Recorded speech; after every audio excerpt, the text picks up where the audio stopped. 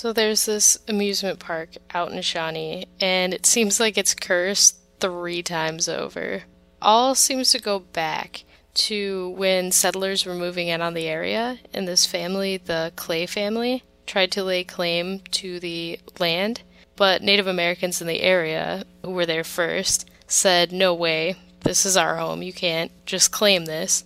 Well, while the Clay family was living there, the dad went out hunting, and while he was gone, apparently some Native Americans from the area killed his kids. Like, one of them was stabbed, and one of them was scalped, and one of them was burnt alive, which all seemed like great ways to make a ghost. And when the dad came back, he was super upset and apparently killed a bunch of Native Americans that were in the area, which, again, it's like a great way to get the land cursed. And years later, there was an amusement park built on that land, which seems like a super great idea. And while it was an amusement park, at least 2 people died, but they say there might have been even more. And then, on top of that, it was discovered that this was built on top of a Native American mass grave where a bunch of people were buried, and they say they discovered 13 bodies, but archaeologists kind of think that could have been like thousands of people buried there.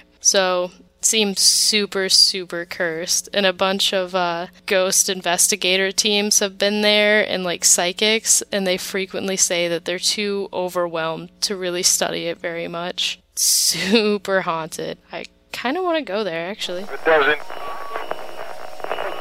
Have you heard the story of... And written on the wall. And everyone has the different stories of, oh, this happened to my brother. This They start telling you stories of the old. There was this girl. It was back when we were little kids. To find out the truth regarding one of the most enduring tales in American lore. A story behind the story. Because it's just a story.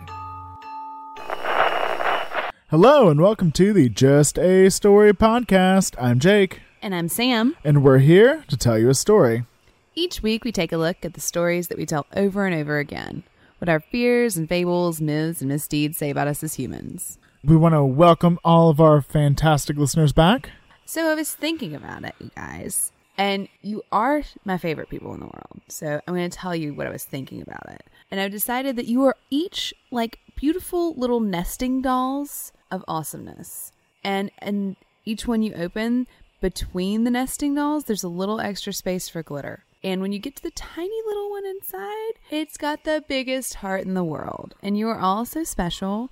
And thank you for all being so wonderful. I would love to put you all on my shelf. Well, that's fantastic. Hey, you know a few wonderful people are? So we had some new ratings and reviews, some very nice words said, including by Can, Farby, R. Detloff, Failure, 5 Wilhelminas, Mini Ninja, and Love Your History. I want to thank all of those people for leaving ratings and reviews on iTunes. And I want to encourage you to do that. It helps people learn about the show and encourage them to check it out. And it gives us a little daily affirmation of our own. That's very true. But if you're not in the mood to rate and review for whatever reason, or if you already have and you still have more to say, there are lots and lots and lots of ways you can do that. Sure, you can reach out to us on social media, including Facebook, Twitter, and Instagram at Just a Story Pod. Or you can go to our website where you can find information about all of the topics of the episodes, our citations and sources and other fun information, as well as links to the Just a Story merch store. And all of the merch there has designs on it that, spoiler alert, I made. I made those for you. It's true. Just for you. And that's a great way to help support the show and get a fun, cool, awesome, fantastical t-shirt. Or mug. Or notebook. Or throw pillow. Or shower curtain. I don't know if I have the shower curtains on. If anybody wants a shower curtain, let me know. We will make it happen. Another way to support the show is through Patreon. Now, on our Patreon page, you can become a sustaining member and get access to mini episodes. Or stickers. Everyone loves stickers. Even children love stickers. Right, pediatrician? It's true.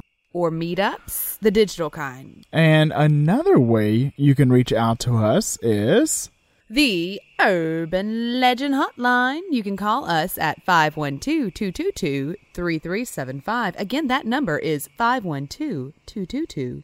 3375. And if you call within the next 5 minutes, you will receive a pony. That's right, a live pony will be airlifted to your apartment, which is probably not a good idea. I'm rethinking this now and recanting that offer. But if you do want to call us and tell us all about your personal favorite urban legend, a scary story that you were tortured with as a child, or one that you used to scare the kids at camp, we would love to hear all about that. And if you still have some feelings to work out about your 6th grade crush, we would like to hear about that too. You can leave us a voicemail and we will listen, and depending on whether or not you deem the information classified, we will use it on the show or just know it exists in the world. So, Sam, back to the story at hand. Oh, is it time already? It is. Okay. We have, as one headline puts it, the terrifying Lake Shawnee amusement park that was built on an American Indian burial ground and many believe to be horribly cursed. American Indian? Do you think that's the appropriate term? They went middle ground there. They did. I like it. I like the middle ground. It's a lot of gray area. It's like we're going to be kind of politically correct, but you can't tell us what to do. So this is a very, very creepy looking amusement park that's abandoned in West Virginia. Okay, this thing looks like someone's senior project in set dressing for a horror movie. Like, it looks like it was just left there, never used for anything, but it looks like every detail was geared toward creeping the bejesus out of you. So this very cursed land was actually an amusement park that was abandoned in 1966. The year of the beast. The park is rumored to be inhabited by all of the people who lost their lives on the property. So that includes those buried in a massive Native American grave, as well as settlers who died there, and children that lost their lives on the amusement park rides. Is that why they shut it down? Not necessarily. Okay. It's cited that they shut it down secondary to like rising insurance costs and just decreased attendance. Yeah. So money. They shut it down because money, not because dead kids. Of course. But it was bought more recently, and they tried to reopen it, opening it for about 3 years before they had to shut it down again. And why this time? Money. Okay. Money is scary. So this has been featured on many paranormal shows, Travel Channel, etc. And it always says, built on an ancient Indian burial ground. That's kind of what they say about everything that's supposed to be haunted. It is very common. So this thing, with or without Indian burial ground, with or without kids dying, even really with or without ghost, looks terrifying. Looks so spooky. It is the spookiest place on earth, as opposed to Disneyland, which I guess is not what you want for an amusement park. But what's true, what's not? What are we working with here? Shockingly, a lot of it's true. Shut up. So it was known that in this area, in 1783, Shawnee Indians killed and scalped 2 children from the Clay family, who were the first white settlers in the county. Okay, so not Henry Clay. I'm not sure if they're related. Probably. Actually, you know what? There were like 7 Americans at this point who were from Europe. Something like that. Yeah. Shawnees didn't mess around. And now there were also several confirmed deaths that occurred at the park, including a drowning because they had the lake was open for swimming. Okay. And we've all seen Friday the 13th. We know the teenage lifeguards are not paying attention. And now in the 80s, after this new family had taken over and they were doing some dirt work, they uncovered skeletons. Plural? Yes. So they appropriately called the Marshall University. So in 1988, Marshall and Concord College had an archaeological dig at the site where 13 bodies were discovered. The majority of them children. Oh? Along with traces of even earlier settlements, including like pots and pipes and things like that. So unless you mean pot pipes and children, this is not from the 60s. You mean like pottery and pipes. So this is Native American, sounding very Native American. Right, and they did determine that they were Native American burial remains. So they've had a Native American children's burial ground at this haunted playground or amusement park. Right, and so that's going to make a ghost. Yeah. So the archaeologists believe that there could be upward of 8,000 remains in the area. And now you can visit the site. No, but don't. Especially on Halloween. But you shouldn't.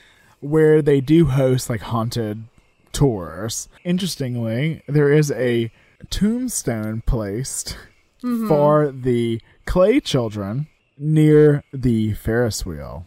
Okay, so the white kids get a tombstone? Well, of course. And the native kids, they get no tombstone. I'm not sure if there's a marker. I don't want to be too biased. Okay. Fair and balanced. It's all we want to be. So don't go on Halloween, because you shouldn't go play in Indian burial grounds on Halloween, because that's just, you shouldn't. And things will follow you home. I just know they will. Because you like stories, and they will want to tell you theirs. So don't do that. Or do, and then call us. Please.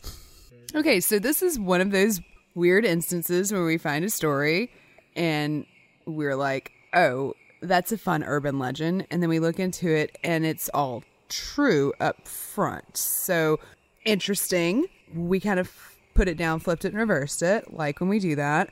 But a lot of times it's not true. But everything claims to be part of some kind of Native American, ancient Indian burial ground, right? Right. It's a huge trope in fiction. In horror, especially. Especially.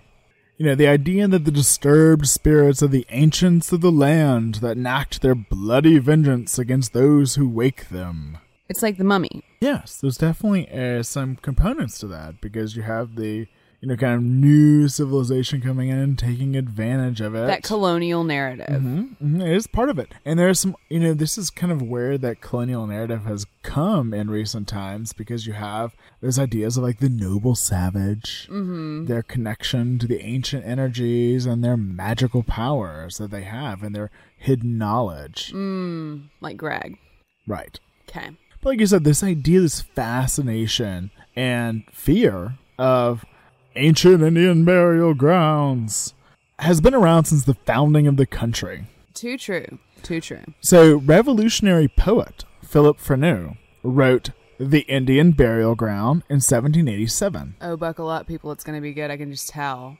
He's got a poet's name. Thou stranger that shalt come this way in spite of all the learned have said, I still my old opinion keep. The posture that we give the dead points out the soul's eternal sleep. Not so the ancients of these lands, the Indian, when from life released, again is seated with his friends, and shares again the joyous feast. No fraud upon the dead commit, observe the swelling turf, and say they do not lie, but here they sit. By midnight moons over moistened dew, in habit for the chase arrayed, the hunter still the deer pursues, the hunter and the deer a shade. And long shall timorous fancy see the painted chief and pointed spear, and reason's self shall bow the knee to shadow and delusion here. Okay, so that's actually a very effective poem. That the hunter and the deer a shade line. It gives me chills. It really does. But that just shows you that since there have been white men with pens in this country. And shovels. Oh, that makes me think of the poem Digging by Seamus Henry. It's so good. Pause, go read it. But anyway, as long as there have been white men with pens and shovels in this country, they have been coming across ancient Indian burial grounds and fearing the repercussions for disturbing them. This is not something that was invented in the last century. No, it's not. And then one historian, Mary Beth Norton, discusses this idea in Puritan times about the early Puritan witch trials, saying that judges and magistrates with all ex-military or civil leaders who were unable to protect the community from the devils in the woods, the dangers of the wilderness, from the Native Americans, could then take that blame and put it on these witches. Yeah, that's a very strong theme in Puritan society, and you can learn more about that by revisiting our Jersey Devil episode. And there's also stuff about pig sex, but, buggery. Whatever, pig sex. And even Nathaniel Hawthorne points out that the curse goes to the founding of Salem. The pavement of Main Street must be laid over the red man's grave. Well, he was a tad bit dark, that romantic. A little bit. So in modern pop culture, the idea of the ancient Indian burial ground has resurfaced over the last few decades.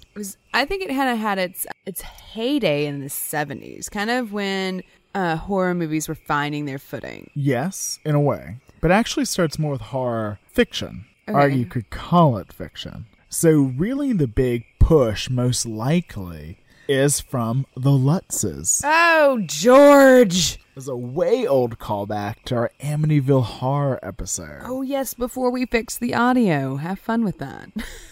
The audio is kind of crap. But anyway, summarize, if you will. The Lutz family moved into their home in Amityville and began experiencing all manner of strange phenomena, or did they? But one of the reasons that they believed that they were encountering so much negativity was because they had disturbed an ancient Indian burial ground. And they were being haunted by angry spirits of chiefs, and the chiefs were putting curses on them. Right, and the psychics had told them this, and one of them said that this area was used to house like the insane Native Americans in the tribe. Yes, and those that were dying, kind of like a just It's like a island of misfit toys, if you will. Of course, all of that is BS. completely bullshit. But it didn't stop the Lutzes from just, going with it, as you do if you get that kind of story when you're looking for one.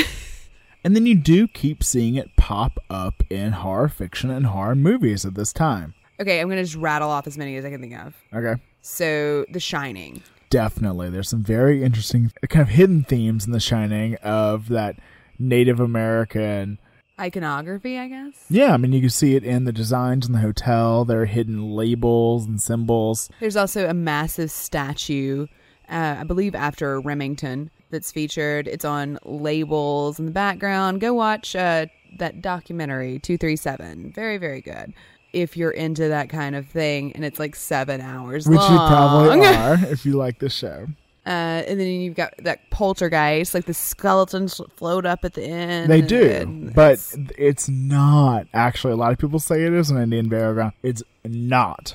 They actually specifically state it in the movie. For some reason, that's just become part of pop culture that it was. And then, you have this wonderful moment when Stephen King remembers that whole plot line, and he takes Monkey's Paw and he crosses it with Native American burial grounds, and you end up with Pet Cemetery. Yes, Pet Cemetery. So in Pet Cemetery, you have the new people that have moved to this small town in Maine. And in one scene, the main character hits his child's cat with a car on accident. Oopsie doopsie. His neighbor tells him that they should go bury this cat in an ancient Indian burial ground because it can bring things back to life. Okay, and another word of advice. If you have a neighbor that tells you to go bury your dead cat in an ancient Indian burial ground so it can be brought back to life, call the police and move. How does he know this?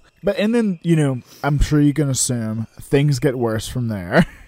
Go watch the movie / read the book. But interestingly, in the book, they mention that there's a lawsuit going on that Native American tribes are suing the state of Maine for land. And the thing is, that was happening in real life. Right. This is the late 60s, early 70s when this is written? All right, so it was in 1972. So the Wabanaki tribe sued Maine for lands they were entitled to by federal law and treaty. This land made up 60% of Maine. Wait, so is this in the book or in real life? Real life. And the book? Yes. Interesting. It's a little different in the book, of course. Well, yeah. But it was very ripped from the headlines. And now they eventually settled for $81 million and other federal guarantees. Interesting point. But in the book, when they're referencing this, they have characters asking things like, who does own this land anyway? Well, I happen to know that white men think they own whatever land they land on, and that the earth is just a dead thing that they can claim. Some Puritans would believe you.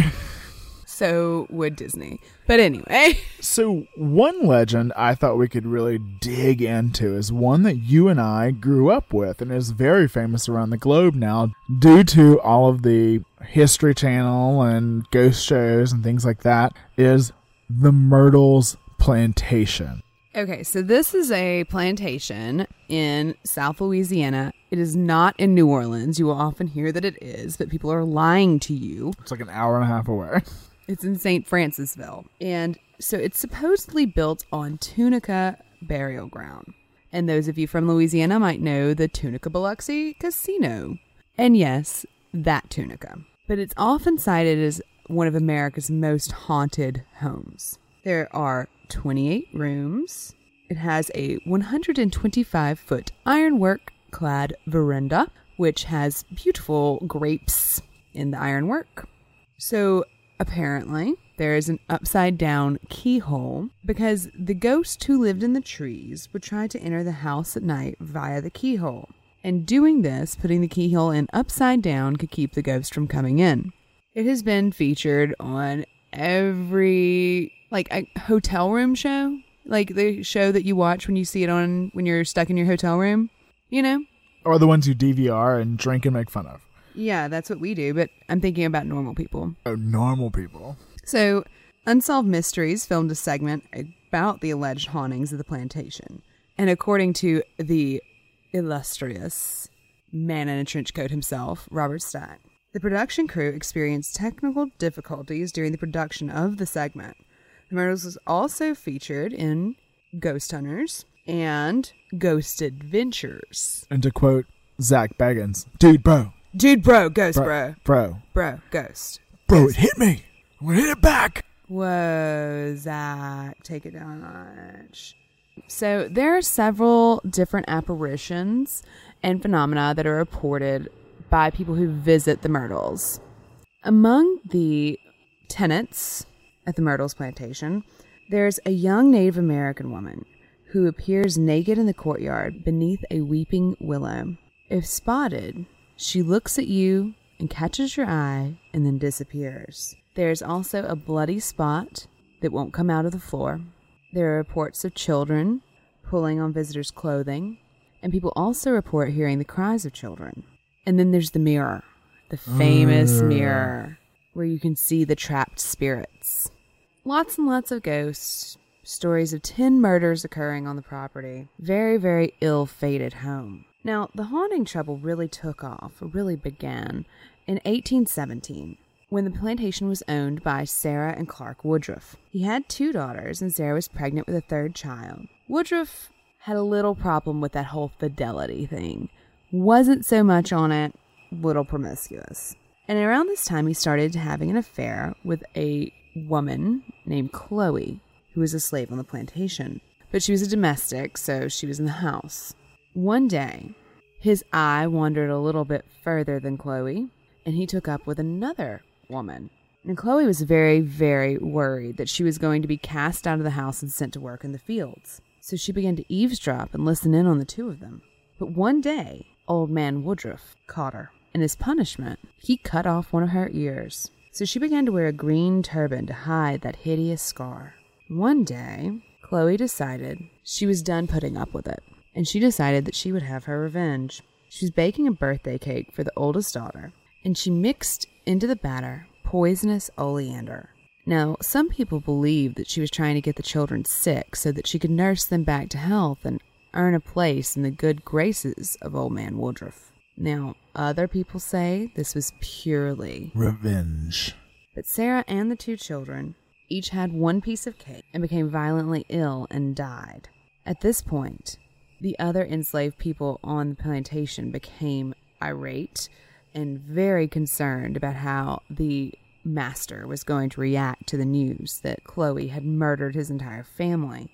And so, as retribution for this act, they lynched Chloe.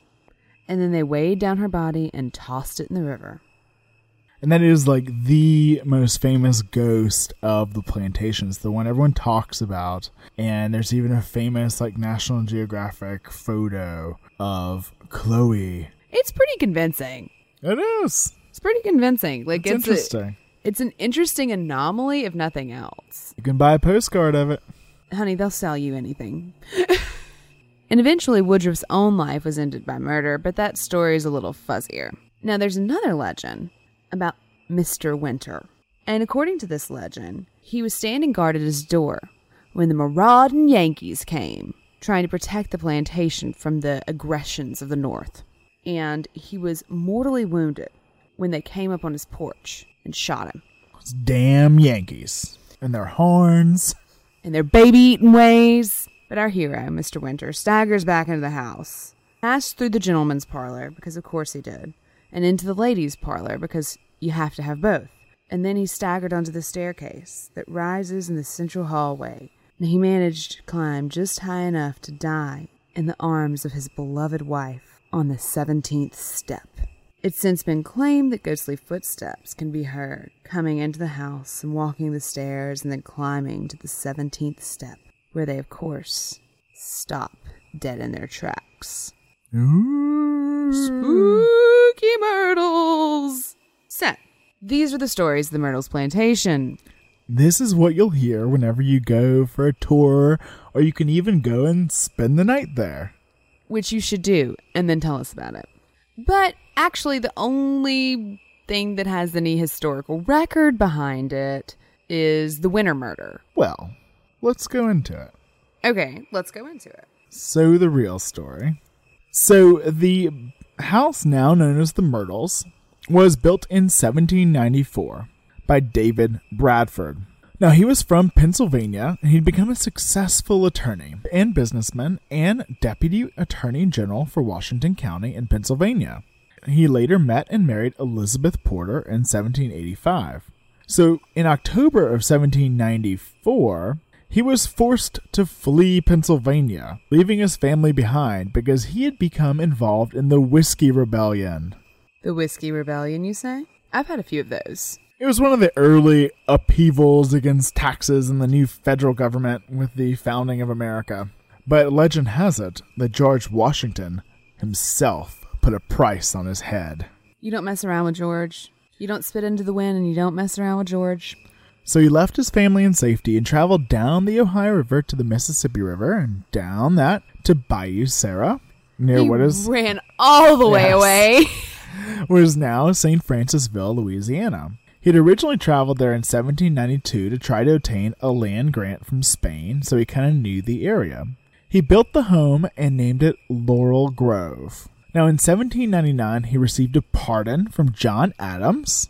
Nice of you. Because he helped establish Ellicott's Line, the boundary between Spain and the United States. So he flew back up to Pennsylvania. No, he didn't. Not like flying, like they used to use the term. Oh, he went fast. He quickly... He made haste. Yes. And collected his family and took them back down to Louisiana. Where they went, oh, really, honey? Are you sure about this? It's really hot. And there are a lot of mosquitoes. And there, other than running his plantation, he started to take in law students, including one Clark Woodruff. Okay, well, that's the name. Right. And Clark Woodruff had traveled down the Mississippi at 19 to seek his fortune. Is that was the thing? I guess it was like going to the west. Yeah. Okay. At the time. It's the frontier. I forget. And he arrived at Bayou Sara in 1810. Okay, so Sarah is the wife's name in the story, too. In the Chloe legend. It is. So I wonder if that's where that comes from. It's not, because he did end up marrying Sarah Matilda, Bradford's daughter. Handy as a pocket on his shirt. Sarah Matilda's a really cute name. So now when he arrived in that area, it was kind of an upheaval because that year the citizens of Feliciana Parish rose up in revolt against the Spanish in Baton Rouge and established their own territory in the area. In 1814, he joined Colonel Hyde's cavalry regiment and fought with Andrew Jackson at the Battle of New Orleans. Wow! With Jean Lafitte. The pirate. Of course. You can't leave him out if we're talking about Louisiana legends. No, Jean Lafitte goes right in there. Right there with Old Hickory at the Battle of New Orleans, getting those dastardly British out of our American soil. Because, we signed a treaty a few days before. There's a song. They powdered an alligator's behind and put a cannonball in his mouth. It's a thing. Leave it alone. Have you seen the movie? No. with Charlton Heston? No. Sam. Why would I have seen the movie? Because I took Because we 7th watched grade it in Louisiana history. We watched it in Louisiana No, Miss history. Smith did not let us watch movies. We watched a few. We had a great teacher. I really did have a great teacher. In 1814, he took a little trip down to Louisiana on the mighty Mississippi. So when he got back from the great victory with Old Hickory and Old Pirate Lafitte, he married Sarah, and they actually honeymooned at the Hermitage. Holy cow! Yeah, he was really buddies with Andrew Jackson. Old Hickory, you old dog. Who knew you had a honeymoon vista? So after that, he began to manage Laurel Grove, especially after Judge Bradford died. Oh, he judged? He became the judge of the area, yes. Okay. Where they planted cotton and indigo and, of course, had many, many slaves. Yeah, well, of course they did. And they also had 3 children. Well, the story says 2.5. She had 3. Cornelia Gale, James, and Mary Octavia. Those are all great names. They are good. So on July 21st of 1823, Sarah Matilda dies Because she's poisoned. of yellow fever. That's not poison. But that is sad. I'm sorry. It is sad because on July 15th of 1824, his only son, James, dies Of poison cake. of yellow fever. Yellow fever again. I'm seeing a pattern. Now, 2 months later, in September, Someone else dies. Cornelia Gale dies. Poison cake. Yellow fever. Hey, they're not doing a very good job getting rid of the yellow fever. Okay. So there was a lot of yellow fever in South Louisiana at this time. Shocking. Huge outbreaks. And in New Orleans, some of the major health crises in the United States before the great Spanish flu epidemic in 1918. But it was one of the many causes for sanitation, for the draining of the swamps, because mosquitoes carry it, and it's a nasty, nasty virus. It's a hemorrhagic fever. Reference point, Ebola is a hemorrhagic fever. Oh, that's worse than poison cake. You don't even get cake. Yeah, you don't get cake out of it, and I think it takes a little longer. Ugh. That's really sad. I'm sorry. I'm sorry that happened. So, definitely deaths of the wife and children, but not in the same way. And not all in one day. And no Chloe. And no cake. And no cake. And there's no historical record of any slave named Chloe or any similar name to that. He continued to manage the plantation until his mother-in-law died. And then he left it with a caretaker and then sold it to Ruffin Gray Sterling in 1834. Again, great name. So he took over the land, crops, buildings, and of course, the slaves. Now I feel bad for feeling bad that those people died because they owned slaves. Now, Ruffin Gray Sterling was a very well-to-do man. Their family owned many, many plantations around Louisiana and Mississippi area. So he completely remodeled the home, imported furnishings, imported craftsmen to work on the home, doubled the size of the house, and changed the name to the Myrtles, after all of the crepe myrtles that were around the area. Now, 4 years after its completion, he... Died. Yes. Yellow fever. Consumption. Oh, well, that's the other one, isn't it? Now, he left everything to his wife. Uh-huh.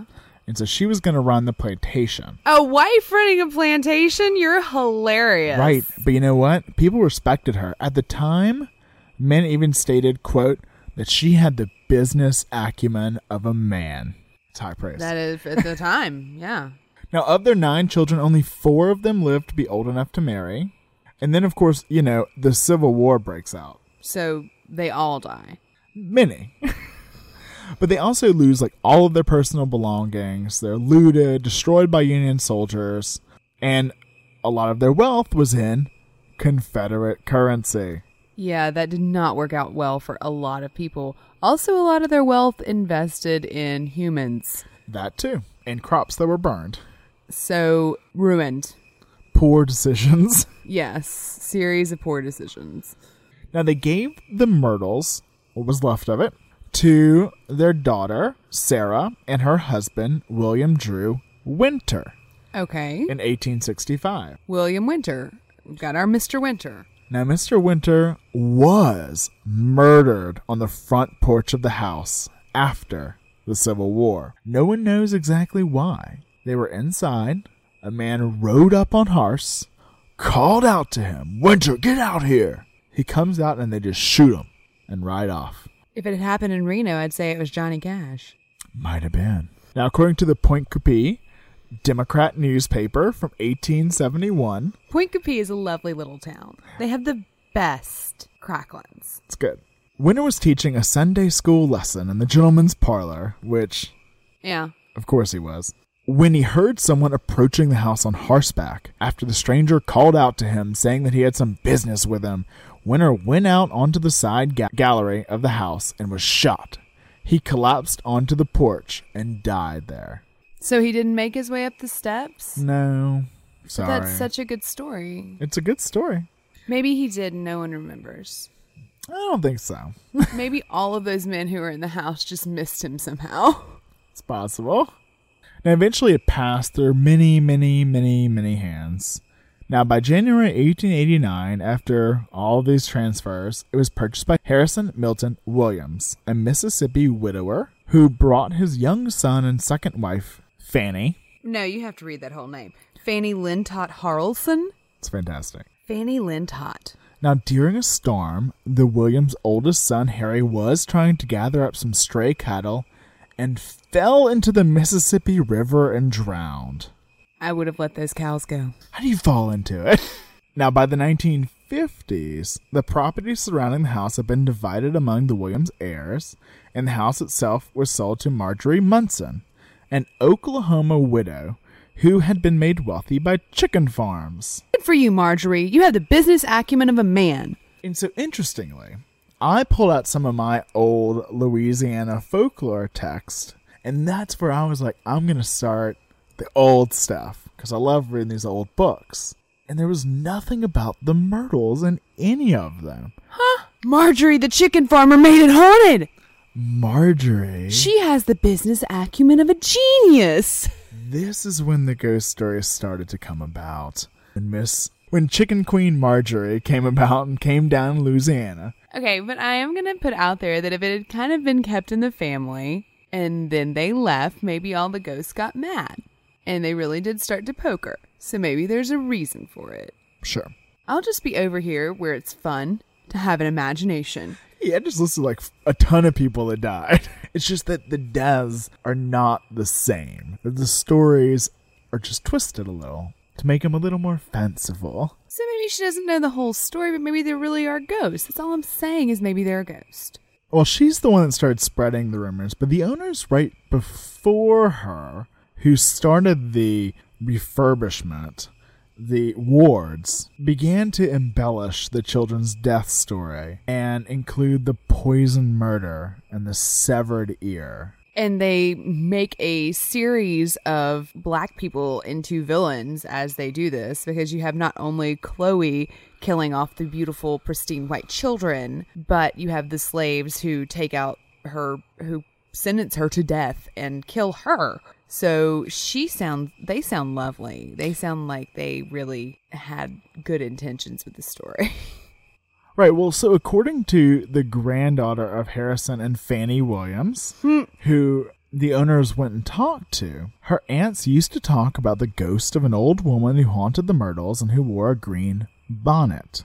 And they often laughed about it, and it was a family story, and she was never given a name, and the ghost of the green bonnet was described as an older woman, never as a young slave who might have been involved in an affair with the master. And so you do get the idea of there is that kind of twisting of the roles, but you also see other really strong folklore motifs that are all mixed up in that. There's that, and then you get the Jezebel. Oh, yes you do, because she's cavorting up to no good. And then, of course, the lovely Mammy story motif. Oh, God, you're right. I was not raised rich enough in the South to be familiar with that motif. But it's like you get all the best. Or worst. It's like, what are women good at besides raising chickens? And then so they started to add details to the story. And then James and Frances Kierman Myers passed through on a riverboat and decided to purchase the Myrtles.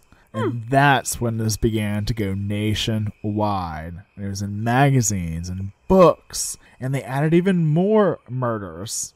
Lewis Sterling, the oldest son, was alleged to have been stabbed to death in the house over a gambling debt. You can't just kill real people, like, from history. You can't just do that. They did. Stop it. Said 3 Union soldiers were killed in the house after they broke in and attempted to loot the place. Oh. And they were the ones that allegedly were shot to death in the gentleman's parlor, leaving the blood stains on the floor. The blood of a Yankee won't come out of the southern floor. Their ill intent still stains the foundations of our humble home. Bless their hearts. That probably happened somewhere. Some Yankees were probably shot trying to steal from a house. That definitely happened, but... That's the thing, is that these stories are believable. Yeah. They're believable, and that's why you can believe it. And then also, they go to support the things we want to believe, or the people hearing the stories want to believe. That's why the ideas of Jezebels are around. And so we always talk about these legends stay around because they say something to us. Exactly. It's like we should do a show about that or something. Now, Frances Kierman, who owned the house in the 80s, wrote a pamphlet, which you can get on Google Books, on her experiences and the real story of the Myrtles. Woo! Which I'm sure was sold in the gift shop. And that's where she puts forward the theory that this was originally Tunica land, and Bradford wanted to place his house upon a hill and inadvertently chose a burial mound. It's not how burial mounds work. I knew that. They're not big enough to put a house on. Not really. Not really. Not one like that. So, I know the Tunica were in the area, but you can't just, like, why? I mean, I guess we've killed real historical people. Why not just bury some under your house for good measure? It's good for business. Okay, it is good for business. Why the Indian burial ground? Where did that feature come in? Well, so, in 1968, Leonard Chaulier was a guard at Angola prison and an amateur archaeologist / treasure hunter. I want to be his friend. So he was looking at historical documents and looking at the changes, how the river flows over time through Louisiana before it was levied up and, caused Katrina and all that. Anyway, that's a different episode. Don't start that. So he was exploring land in this area, and he used a metal detector and found the grave of a Tunica chief along with 100 other graves. So remember, amateur, he began excavating, aka digging it up, and stockpiled all of his findings in his house. No, he didn't. He just like the bones and all of it? All of it. Oh, no, Leonard, you bastard. You coon ass. He's a couillon. Exactly. He's some big couillon. So the Peabody Museum of Harvard had been carrying on an archaeological survey of the lower Mississippi since 1940. And Jeffrey Brain, the field director of the project, I bet he's smart. brainy at least, Meh. was contacted by Chaulier because he wanted to sell his findings to Harvard. Mm-hmm. Of course he did. Now, the Tunica find is the largest collection of 18th century Indian relics ever discovered. It includes musket parts, iron tools, jewelry, French and tribal pottery, over 200,000 European trade beads, more than all the beads ever found in the southeastern United States put together. And all of it was kept in this coon-ass's house. You know, there's probably like a thick layer of Pall Mall smoke on it. And Definitely. It smells like rue. His bones smell like gumbo and cigarettes and a little old charter. Just wipe it off. So he amassed this treasure completely in secret and did it in the most unethical and unscientific way possible. Made no photographs, no scale drawings, no field notes, no markings of where he picked any of it up. Archaeologists say he destroyed as much archaeology as he discovered. Oh, Leonard, you nincompoop. You know, it was like in a bunch of like old Roper and Justin boot boxes, like stacked. I just had such a mental image of this. At first, he refused to disclose the excavation site, claiming the landowner did not want it known. Oh. and that he had allowed Charrier to open the Indian graves. No, I bet he didn't. I bet he's lying. Later, he admitted he had no such documentation. Leonard. So he was asking for a shit ton of money, and the Peabody Museum was like, someone's going to need to die before we have that much money. Yeah. And they agreed that the Peabody Museum would take it on loan while they came up with the cash. But the thing is... it wasn't his to give them. Right. Many lawsuits followed between the state of Louisiana, Charrier, and the heirs of the plantation where he found it. Wait. I see someone conspicuously missing. You're right. We'll get there. Okay, I'm holding my thought.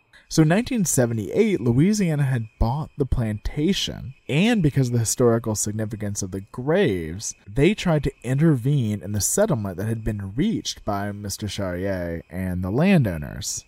And Jeffrey Brain, from Harvard, yes, says, sometimes you just wanted to shake your head or cover your face and pretend it would go away. Okay, so again, I see the state of Louisiana, I see the landowners, I see Leonard, and I see Brain. I do not see any mention of, the Tunica tribe. Good point. The Tunica Biloxi tribe at this time was not recognized by the United States. What? Well, see, at the time, and we'll go into this a little more later, they had to prove their historical existence. Well, those bones would help. You're right.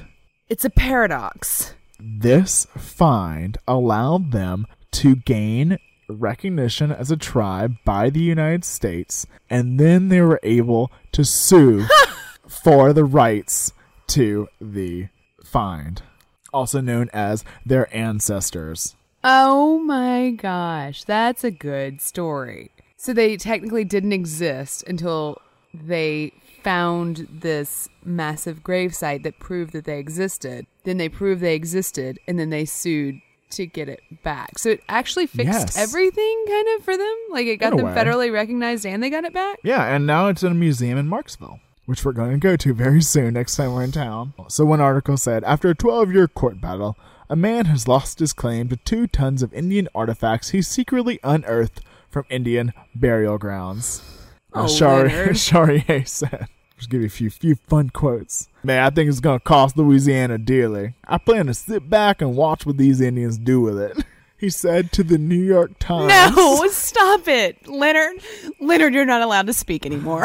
Man, I found the thing. I spent many an hour digging it up. Yeah, we know, Leonard. If I hadn't, the Mississippi River would have taken it from us all. I don't feel like the Louisiana judiciary did me justice. I'm glad he knows what a judiciary... Oh, he works at the prison. Never mind. Okay, so you mentioned the plantation. So I'm guessing that's the Myrtles. Nope. Oh. Sorry. So it was actually the Trudeau plantation, which is not actually in existence. It's like where it was. It's on the lands. Yeah. It's not like a functioning home like the Myrtles is. But it is where Justin Trudeau's from. No. Yes. Okay. Yes. But it's actually 20 miles from the Myrtles. But it's kind of obvious that this is in the papers the exact same time this story comes out. About the land a few miles away. And this is where she got the idea. Definitely. So this is basically a big conspiracy between Leonard and the chicken lady? Yes. Okay. So I want to mention 2 things. First of all, the story of our amateur archaeologist is brought to you by Ghostland. I read about that in Ghostland, which is a fantastic book that is creepily like our show. Like, it was written a while back. I don't think he's ripping it off. We are just kindred spirits. Yes, we're simpatico. It's fantastic. Go read it. Although half of it, oddly, we've done. And also, if you want to hear a more dramatic telling of the Myrtle story, in our first season of Audio Dime Museum, we did one about Chloe. And I recommend you go listen to it. It is our scariest episode. Oh, really? You think that one's the scariest? It's a good one. So, the interesting thing of the story of Native American or ancient Indian burial grounds is literally like one of the founding myths of this country. We have literally built our nation around this idea. And to get there, to get to that first contact, get back to the beginning, to the start of it all, we need to take a trip. Down the mighty Mississippi. Not that one. No, Yeah, we did that already. we haven't done it yet. Well, we did it already. Well, we're You and I, we've, we've did. done it. Yeah. Okay. But not in time. Not in time. We So, do not know where the Mississippi is. right. So, I have a question for you. Yes. If April showers bring Mayflowers, what do Mayflowers bring? Smallpox. Partial credit. The correct answer is pilgrims. Smallpox. That's a kid joke, Doc. Don't ruin it. That's correct. But actually, the first contact between Europeans and Native Americans was not between the benevolent savages who would attend the first Thanksgiving and the pilgrims. It was between others. Wait, I thought the Pilgrims discovered America right after Columbus. Okay, look, I know that we love Addams Family Values in this house, Agreed. and they get it a little more right than most people, but it didn't go down quite that way either. One of these early European explorers who came to the New World was Captain Thomas Hunt of England, who arrived in 1614. This did not go well. He took 20 Pawtuxets and 7 Nagassets prisoner and sold them into slavery to Spain. They also brought smallpox, typhus, measles. That wasn't the Mayflower. He had his own boat. Measles, typhus, etc. And Native Americans had no immunity to these foreign diseases. And it's estimated, according to various sources, and it varies very much depending on sources, that between 72,000 and 90,000 people lived in southern New England before contact with Europeans. 100 years later, their numbers were reduced by 80%. And there's a great book called 1491. It is good. Looking at modern anthropology and archaeology about this and kind of estimating what America was like. And the settlers did not have to personally kill them all. The diseases knocked out 80% of them. Wasn't that handy?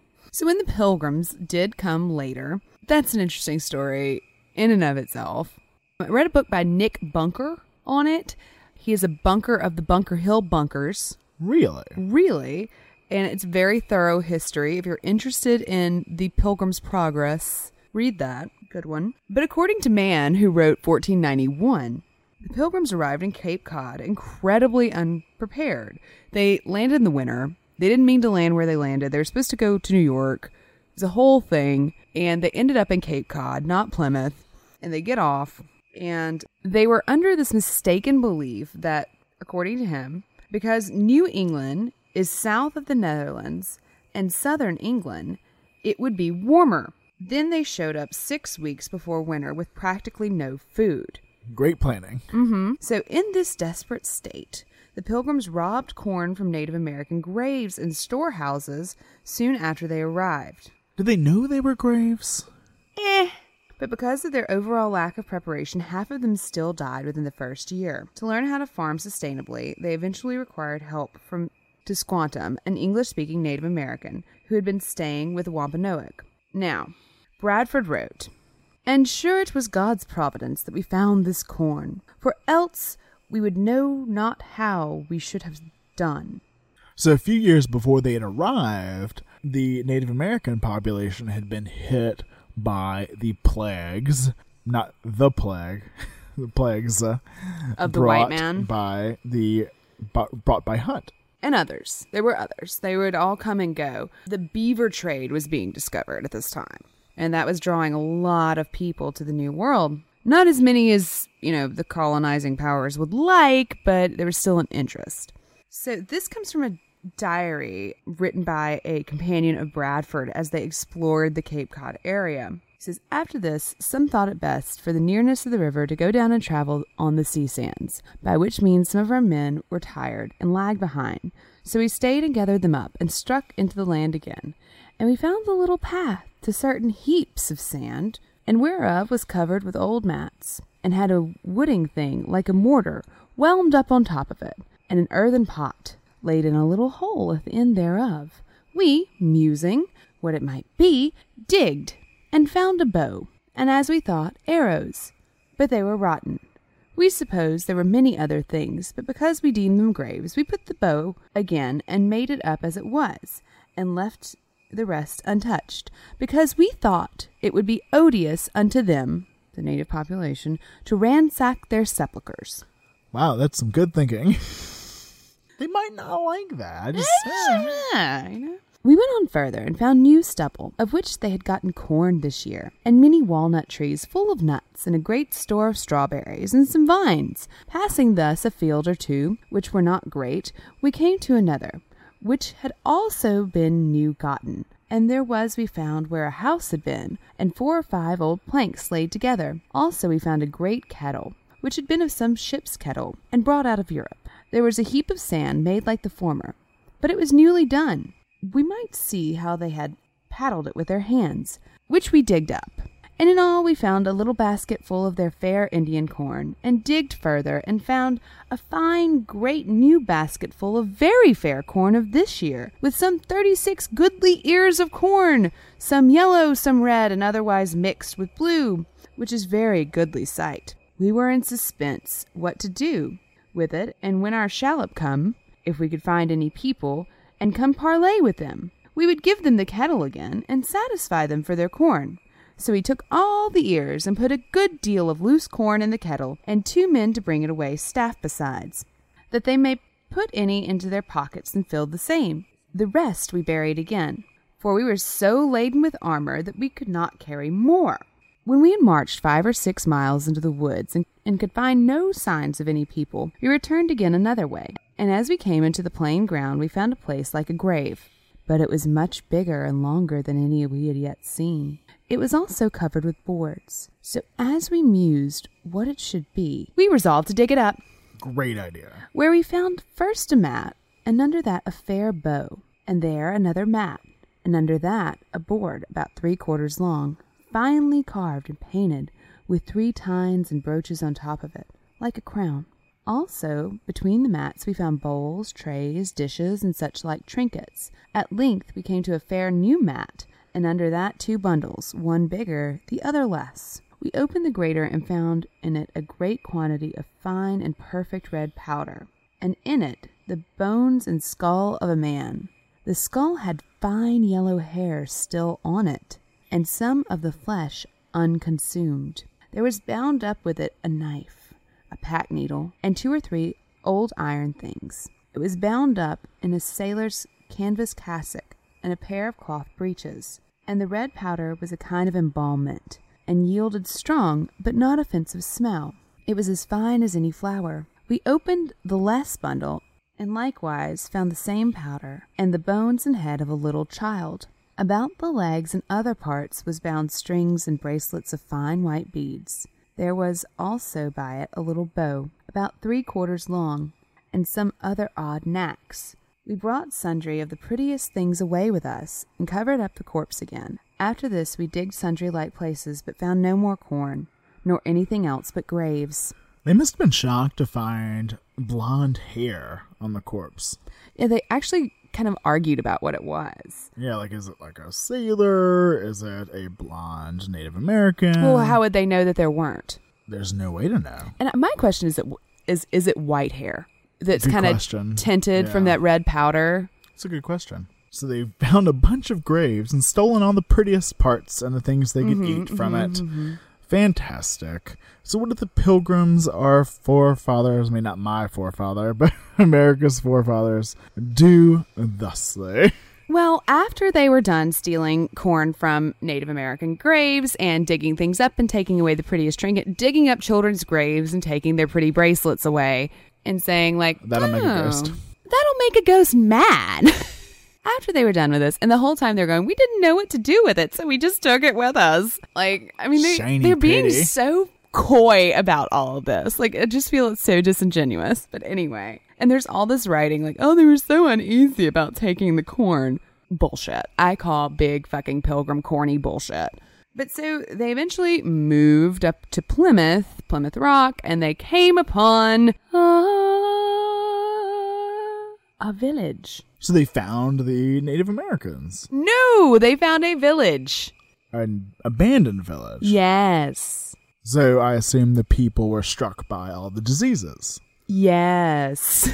So this is Mann, writer of 1491 again. A couple of years before, there'd been an epidemic that wiped out most of the coastal population of New England, and Plymouth was on top of a village that had been deserted by disease. He goes on to say, the Pilgrims didn't know, but they were moving into a cemetery. Bradford mused, the good hand of God favored our beginnings by sweeping away great multitudes of the natives, that he might make room for us. Ah, divine providence. Yes. And Thomas Morton, who is an English trader traveling with Bradford, said that the Indians had, quote, died on heaps as they lay in their houses, and the bones and skulls upon the several places of their habitations made such a spectacle that to Morton the Massachusetts would seem to be a new-found Golgotha. Where the Romans liked to kill people in Jerusalem. Yes. So upon finding the empty village, they were able to, move into the existing structures and sort of, make it through the winter, because they looted the winter provisions, those handy dandy strawberries they'd mentioned earlier, the corn they dug up from graves, the village so handy dandily, moved away by God's merciful hand just so the Pilgrims would have a good spot. So that's the beginning of appropriation? Right at the beginning. Besides the whole enslaving them part. Yeah. So as you know, scholars debate. Do they? It's a thing. And one of the hottest topics of debate is the population before European arrival on the North and South American continent. Yeah, oddly enough, I read this book after my biochemistry professor talked about it. So there were scholars that claim that the number is very, very large, and there are scholars who say that is all tosh. So Dobbins is one of the ones who claims that there were lots and lots of people here. And he estimates that in the first 130 years of contact, 95% of the people in the Americas died. He says it's the worst demographic calamity in recorded history.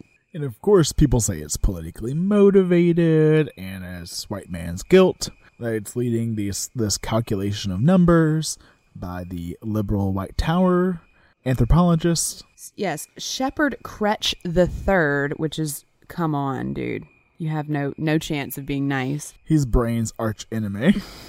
No question about it. Some people want those higher numbers. He's a Brown University anthropologist. And a lot of people qualify these arguments about a large native population as being kind of propaganda for the, quote, hate America crowd who want to inflate the toll of imperialism like we need to. That is not necessary. It's already big enough. But Lenore Stiffarm, a Native American education specialist at the University of Saskatchewan, says non-Indian experts always want to minimize the size of Aboriginal populations. The smaller the numbers, she believes, the easier it is to regard a continent as having been up for grabs. She says it's perfectly acceptable to move into unoccupied land, and land with only a few savages is the next best thing. I just thought this was very interesting. This is a piece that Mann wrote for The New Yorker. He's discussing how the land was not as uncivilized as one might think. He says, back home in the Americans, Indian agriculture long sustained some of the world's largest cities. The Aztec capital of Tenochtitlan dazzled Hernan Cortez in 1519. It was bigger than Paris, Europe's greatest metropolis. The Spaniards gawped like hayseeds at the wide streets and ornately carved buildings, and markets bright with goods from hundreds of miles away. They had never before seen a city with botanical gardens, for the excellent reason that none existed in Europe. The same novelty attended the force of 1,000 men that kept the crowded streets immaculate. Streets weren't ankle-deep in sewage. The conquistadors had never seen such a thing. Central America was not the only locus of prosperity. Thousands of miles north, John Smith, of Pocahontas fame, visited Massachusetts in 1614, before it was emptied by disease, and declared the land was so planted with gardens and cornfields, and so well inhabited, with a goodly, strong, and well-proportioned people, that I would rather live here than anywhere. And one other site that supports these claims is Poverty Point, which is in northeast Louisiana. It's kind of my neck of the woods-ish. It's thousands of years old, and most anthropologists believe it was a meeting site for people from all along the Mississippi River in that area to meet and trade and do religious and ceremonial functions. And it's so important that it is a national monument, and it's also even a UNESCO World Heritage Site. Which means you cannot land a helicopter there. Good to know. I was going to do that next week. Never mind. So there was a lot happening here before, us white guys with pens and shovels showed up. And as long as there have been civilizations, there have been burial practices.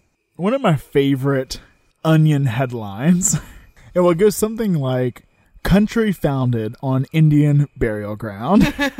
Because the idea that there is one little spot where all the haunted houses are built that is a Native American burial ground is kind of ridiculous. And as we've discussed, the country was full of Native people that just happened to die before most of the settlers came here from disease brought by the early explorers. So I thought it'd be interesting to go and just look at just some of the varied practices of some of the Native American tribes. So the Mimbre people, who were a village-inhabiting tribe in southwest New Mexico, would entomb their deceased under the floors of the house. They were laid to rest with knees and elbows bent and a ceramic pot on their head. The pot was killed by making a small hole in the bottom so that the human spirit and the spirit of the pot would be joined in the next world.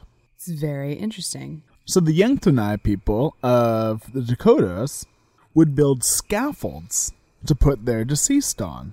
And so this is from an 1871 publication about the life of Belden, the White Chief. These scaffolds are 7 to 8 feet high, 10 feet long, and 4 or 5 feet wide. 4 stout posts with forked ends are first set firmly in the ground, and then in the forks are laid cross inside poles, on which is made flooring. The body is then carefully wrapped so as to make it watertight and laid to rest on the poles.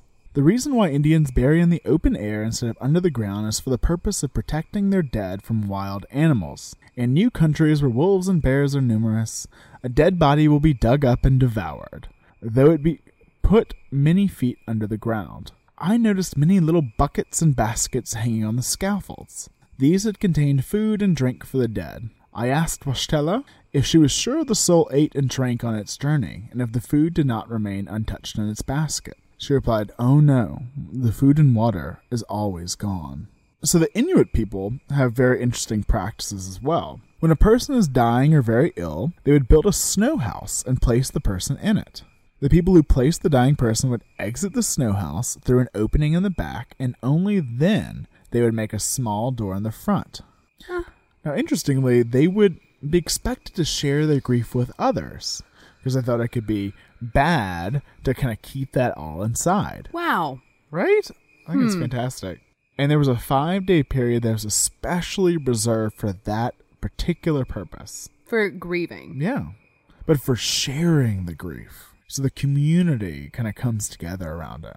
The body of the deceased is kept overnight in the house that is wrapped in skins. The body is wrapped by an old woman or by a woman old enough to get married. And the next day, the body is removed through the back of the house and not through the front door, because this would bring bad luck to the hunters and the people could starve. Then, family members carry the body to the grave. They all wear caribou skin clothes, and for the next 5 days, they cry out, "We call to the dead to make him return again, though we know he cannot hear." They have amazing grieving. It's fantastic. In some areas, they were required to throw away their clothes that they wore during the handling of the body. Now, the dying person would often tell the relative where he or she wanted to get buried, and an old Inuit tradition has that they'd be buried in the same place where they were born, and they would place a white rock on top of the grave where the head of the deceased is, and this would guard the body against the roaming spirits. If it was firstborn of the family that died, someone would make snow blocks, and the body would be placed at the top, and when the blocks melted, the body will stay there, and no one is allowed to touch it.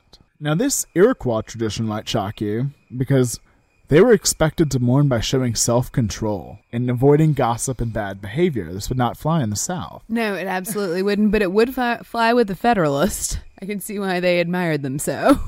So now, in the discussion about the Myrtles, and in Louisiana, Texas, kind of the southern area, a common burial practice are burial mounds.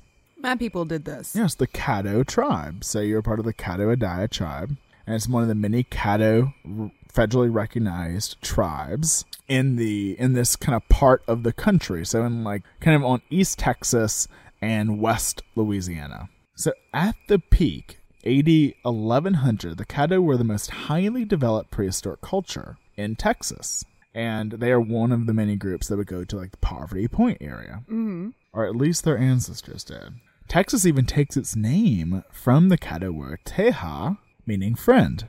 I did not know that. I did not either. We learn something new every day. So they did practice primary internment, a solemn ritual lasting 6 days. They would bury the dead with special artifacts or offerings, especially beautiful decorated pottery vessels, but also shell ornaments and other items symbolizing their role in society. Sometimes leaders were buried in deep tombs dug through mounds and into the original earth.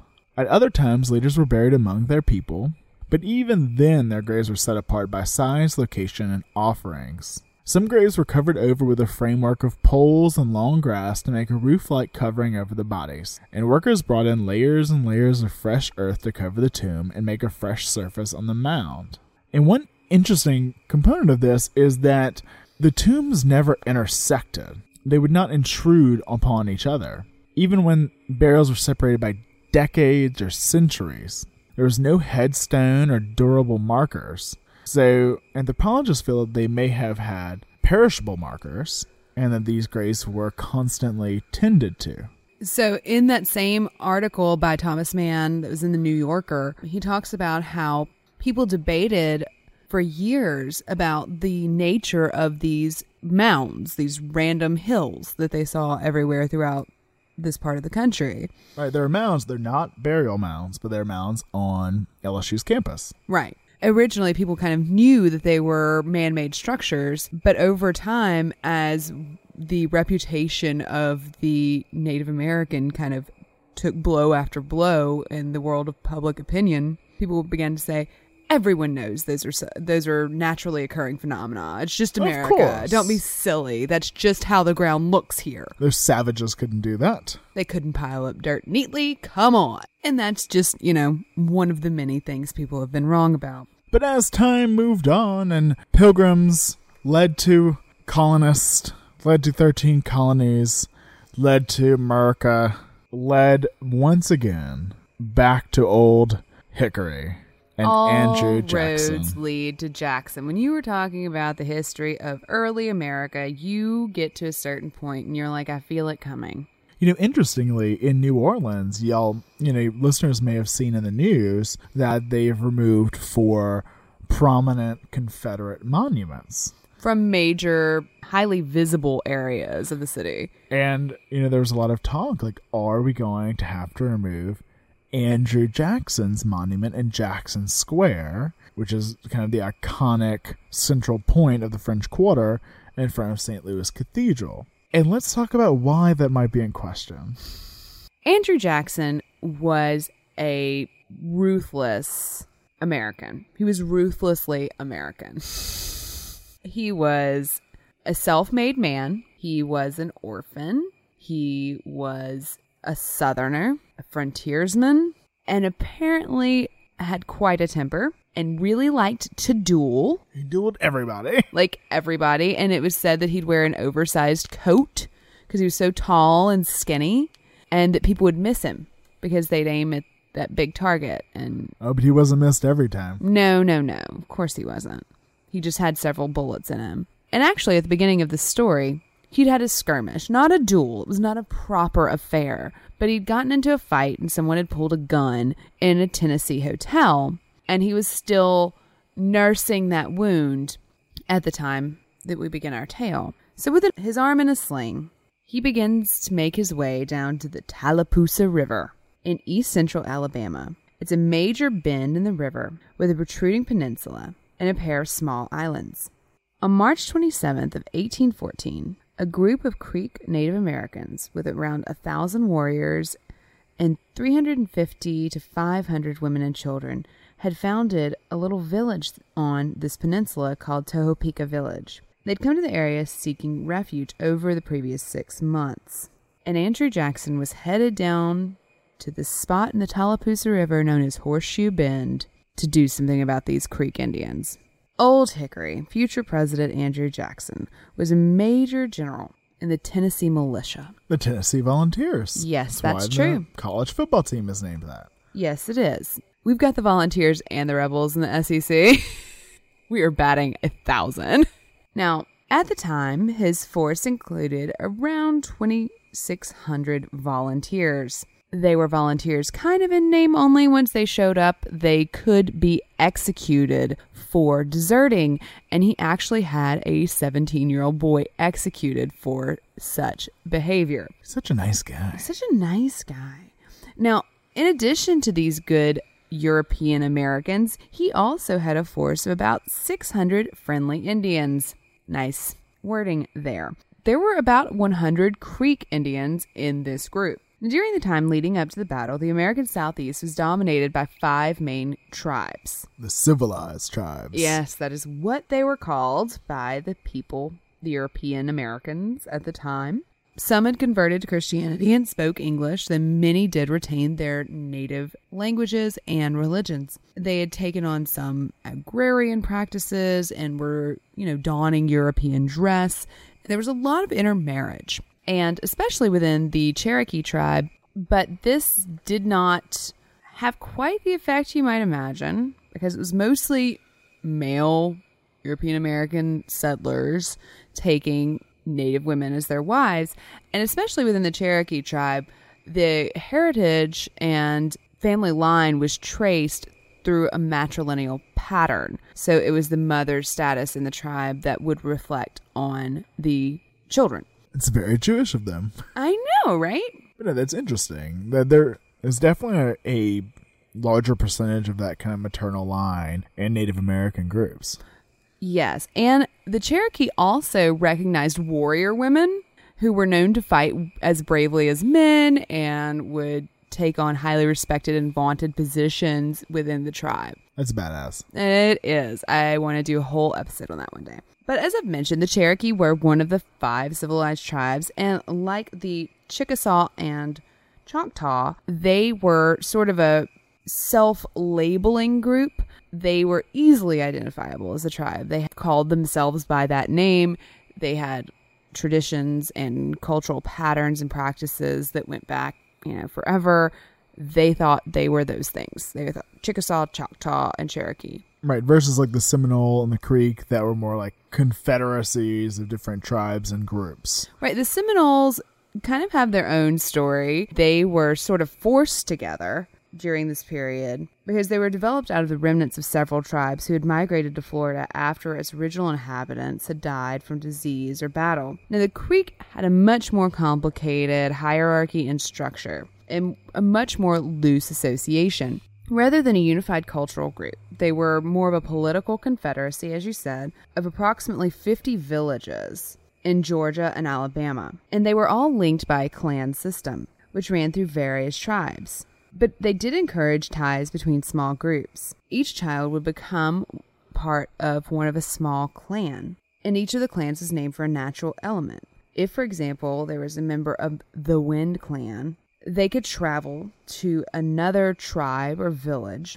and automatically be taken in by that tribe's Wind Clan, who would help care for them and get them adjusted and acclimated to life in the new group. So there were towns, or Talwas, and they shared this loose association. And those groups included the Alabamas, the Tuskegee, the Muskogee, a lot of native people from that area. Now, the Creek Confederation was subjected to many European conflicts on the North American continent. The land where they lived was disputed by Britain, France, and Spain throughout the 18th century. And by the time of the French and Indian War, which was from roughly 1754 to 1763, their land was bordered on the east by the British, on the south by the Spanish, and on the west by the French. Wow, so they were it's just like surrounded. Wow, it's just like a big bullseye. Yes. Now, the Creek mainly tried to avoid non-Indian conflicts, but they were paid by various European and American groups who hoped to have them as allies in their various disputes over various things over various times. But they were always sort of reluctant mercenaries. Now, around the same time, you have the beginnings of what's called the Pan-Indian movement. And it began in the 1800s, and it was led by the Shawnee leader Tecumseh and his brother Tenskwatawa, who was also known as the Prophet. And they were based in New Ohio. And they encouraged all the tribes to band together, regardless of past rivalries or conflict, in order to prevent further European American expansion into Indian land. That's interesting that there was such a movement so early on. Well, I think that they were very, very aware that things were not going well for them. I don't think it's hard to miss, even this early on. So white settlement did continue to press into Creek territory, and it created two main conflicts. They were very concerned because they were witnessing their loss of culture right before their eyes. In order to be considered one of the civilized tribe, as I mentioned, you had to kind of acculturate. You had to kind of give up your native practices. Convert to Christianity. That's a big one. Big fans of that. They liked the that. Europeans were. Oh, and the dress. The dress was very important. Yeah, definitely. Yeah. So they were seeing the visible signs.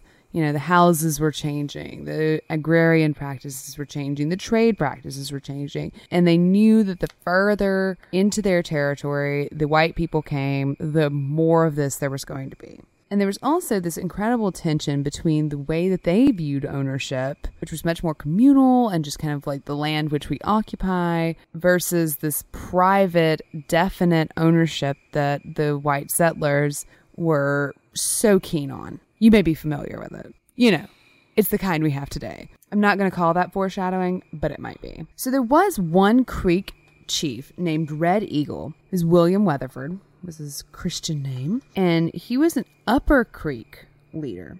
And he organized a group called the Red Sticks to follow Tecumseh. Now, Tecumseh had said to them, "Kill the old chiefs and friends of peace. Kill the cattle and the hogs and the fowls. Do not work.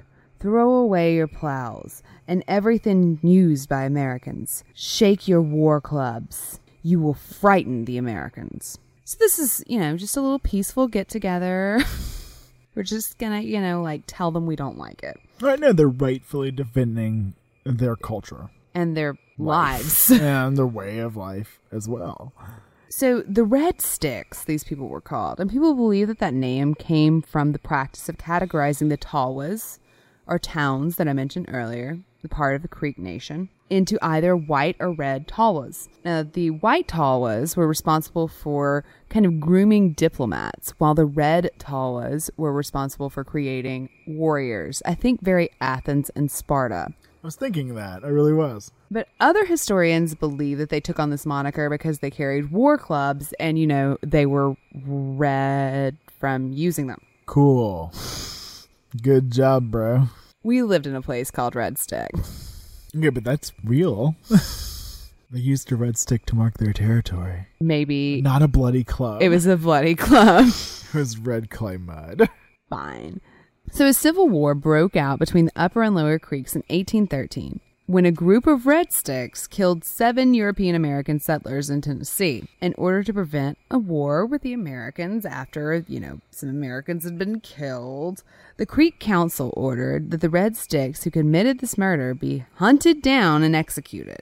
I'm sure they took that well. It enraged them. So they went straight to Pensacola, the Red Sticks. To meet with the Spanish. Oh, yes. And say, hey, we want to kill some Americans. And they said, here you go. Have some things. Have 2. Yes, have 2 guns. Have a musket. They didn't give them any guns, but they did give them powder and ammo. Because I don't think they wanted to let go of their guns. But they were all about killing some Americans. Kill some Americans? Yeah. And so a Mississippi militia began to pursue this group of Red Sticks, these newly armed Red Sticks, hoping to ambush them at Burnt Corn Creek, which proves that Americans name things well. Now, the skirmish was not a decisive victory for either side, but it did serve to further agitate the Red Sticks, and they became very angry. And so they immediately turned and went to Fort Mims, which is in southern Alabama. I've been there. And killed 250 people, including some women and children.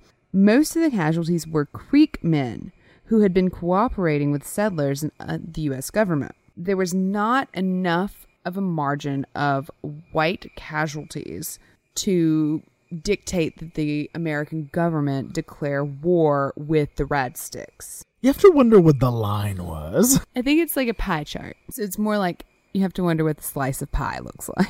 But despite the fact that the U.S. government was not willing to get involved in an official conflict with the Red Sticks, it was apparently quite a harrowing sight. Quote, "Soldiers, women, children, friendly Indians fell together in heaps of mangled bodies," reported a Mississippi contemporary. "The dying and the dead scalped, mutilated, and bloody, to be consumed by fire or become food for hungry dogs and buzzards." So there's no bias in that account. But the War of 1812 also made the Americans very nervous about the Red Sticks. This was a growing problem because they were very afraid the British might arm them. Yeah, and that was a common thing. You know, they would arm tribes, such as like in the French and Indian War, and like Last of the Mohicans, in order to fight against their adversary. And then, you know, they'd get something out of it, of course. Right. So they were very nervous that they were going to be supplied with arms by those ridiculous redcoats. Do they still have the damn redcoats? I don't know, they had Red Sticks. So the Red Sticks then moved to the aforementioned Horseshoe Bend. Now, I will tell you that I know very little about military maneuvering or strategic location, but I have played Risk. This is Kamchatka. This is Kamchatka. This is a genius place to fortify. Yeah, it's a peninsula. It's surrounded by water, and there's only one way in, one way out, other than the water. And they can contend with that one way in addition to the very logical and strategically beneficial location. They also had a religious leader kind of enchant the area.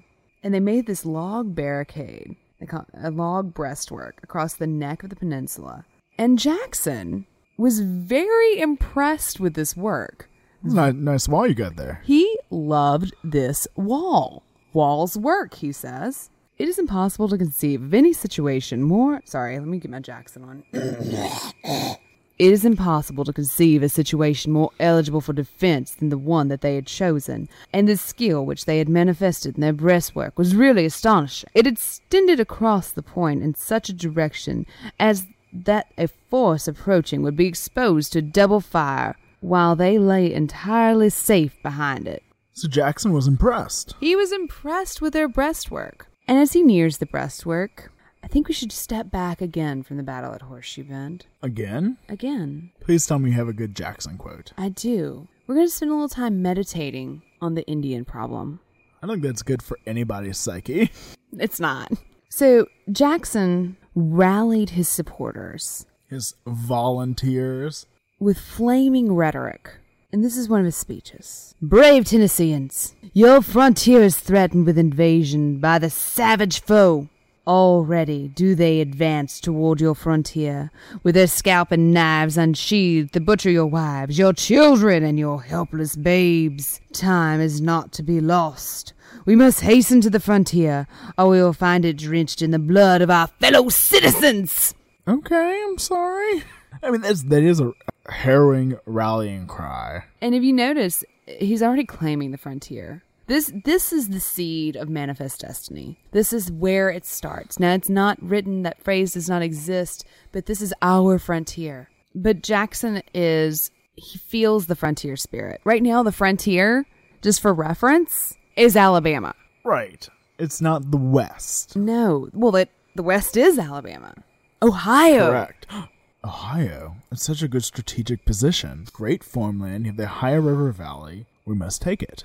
We should have that. And you know what? They found those things in every state all the way to California. That's a nice river valley you got there. Should be a shame if something happened to it. Have a blanket.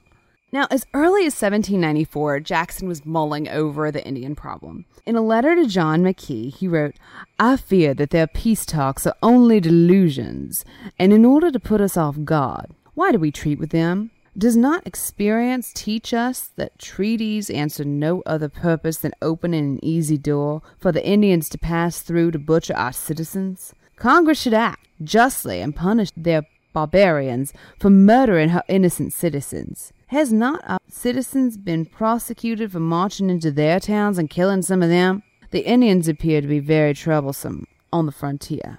And Jefferson had different ideas. He was all about acculturation. He believed that we could bring the Indians into our homes and intermarry and maybe have some, half Indians, and we would... Yeah, he was like, let's create a new American race. Yes, like he was all they talk about... about in the White Trash book. Yes, and I think we talked about it in that episode.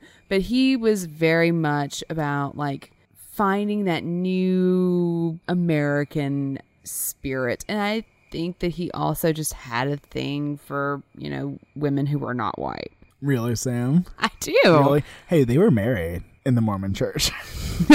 But he believed that they could, kind of all get along. And, if they couldn't, we would just kick them out of our country. In 1803, he wrote, "Should any tribe be foolhardy enough to take up the hatchet at any time, the seizing of the whole country of that tribe and driving them across the Mississippi as the only condition of peace would be an example to others and a furtherance of the final consolidation." So you see there, consolidation, that's his model. Everything together, all American, no separatism. Melting pot. Melting pot. He really was a founding father. He really did kind of get it. He was bad at it, but he kind of got it. Yeah, we've talked about this on the show before. The melting pot now is seen as a negative thing because you are expected to lose your culture and create one big American culture. I guess I picture it more like a stew or a gumbo where everything kind of holds onto its own shape, but it all kind of tastes better together. No, you're right, and that's a better analogy. Gumbo is always a better analogy. So Tecumseh gave a speech to the Cherokee in 1811, and he said, "Everywhere our people have passed away, as the snow of the mountains melts in May. We no longer rule the forest. The game has gone, like our hunting grounds. Even our lands are nearly all gone. Yes, my brothers, our campfires are few. Those that still burn we must draw together. Behold what the white man has done to our people. Gone are the Pequot, the Narragansett, the Powhatan, the Tuscarora, and the Coree. We can no longer trust the white man. We gave him our tobacco and our maize, and what happened? Now, there is hardly land for us to grow these holy plants. White men have built castles where the Indians' hunting grounds once were, and now they are coming into your mountain glens." In response to this, a Cherokee leader named Junaluska said, "It has been years, many years, since the Cherokee have drawn the tomahawk. Our braves have forgotten how to use the scalping knife. We have learned with sorrow. It is better not to war against our white brothers." So there's tension on every level. Yeah, it's interesting that he's calling out that cultural melting pot, just assimilating in. You're losing not only your culture, but even the ability to fight for it. It's very true. But there are tensions within different tribes, within different factions, within different tribes. There are tensions between the Americans at this time who don't agree on how to deal with Native people. And it's all sort of rising to this fever pitch. So we're at the fever pitch. We have the Red Sticks that have fortified this peninsula. It's almost like a last stand in a way. Mm-hmm. They've all gathered there, and they are prepared to fight to the death with Jackson and his volunteers. So under the leadership of a chief named Minowa and a prophet named Manahi, they do just that. 2 Tennessee militia guarded the land side of the peninsula behind the barricade, while the American Indian allies took the waterfront. Now, eventually, as the Americans were pounding the beautiful wall with their heavy artillery and nothing was happening, the American Indian allies on the other bank got impatient, and so they decided to swim the 120 yards to the peninsula. That's impressive. I know. And they stole Red Stick canoes and went back and kind of gathered up another flank of militiamen and the rest of the allies and brought them onto the peninsula. Now, among those fighting that day was John Ross, who's a major chief in the Cherokee tribe. There was also Major Ridge, who was another very prominent Cherokee, and Sequoia, who would eventually invent the Cherokee syllabary or alphabet. Fantastic. And so they went and gathered up all of their allies and brought them to the peninsula and began to attack the Red Stick group from the rear. Eventually, they made enough headway to burn the village, and the women and children were taken prisoner. Now, they also cut the lines holding their escape canoes in place and set them adrift downriver. Bastards. Yes, so they're trapped. Now, Jackson's still behind the beautiful wall. Just staring at it. He's loving it. He's loving it. He's also hitting it with cannons. Nothing's happening. It's not working. He's stuck. Loving this wall. Loving the wall. This wall seems so effective. But he gets impatient when he sees the smoke because he realizes that the other part of his force is in there. And having all the fun. Having all the fun. And so he's like, fuck it. And he and his buddies just like climb the wall and go over on foot without the cannons. They have to leave them behind.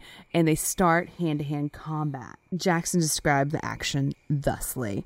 Muzzle to muzzle through the portholes in which the many enemies' balls were weighted by the bayonets of our muskets. And the hand-to-hand combat continues, but Jackson has the numbers on his side. And eventually, they began to overwhelm the Red Stick force because they were facing the other part of the fighting force coming at them from the other side, so they're surrounded. Now, during this charge, Lieutenant Jesse Bean kept up, quote, a destructive fire on those who attempted to escape. And Captain John Donaldson wrote, hundreds were killed attempting to swim the river, their heads bobbing along the surface like helpless turtles. And John Coffey, who is Jackson's brother-in-law, wrote, attempts to cross the river at all points of the bend were made by the enemy, but not one ever escaped. Very few reached the bank, and that few was killed the instant they landed. And Jackson eventually wrote home to his dear wife Rachel, saying that carnage was dreadful. It was dark before we finished killing them.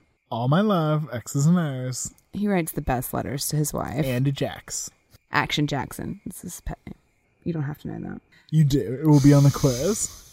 Now, one major did die during the conflict, and they did take the time to give him a funeral, and they buried him. It's written that the men bore off the surplus dirt, which remained above the grave, and threw it in the river. They then burned brush over the grave to conceal it from the keen eyes of the savages. Other U.S. soldiers were buried at sea, or at river, I guess. Now, the Red Sticks, on the other hand, did not receive any kind of burial rite. They were left exposed, and their faces were mutilated. Why? For a nose count. What? A nose count. What is that?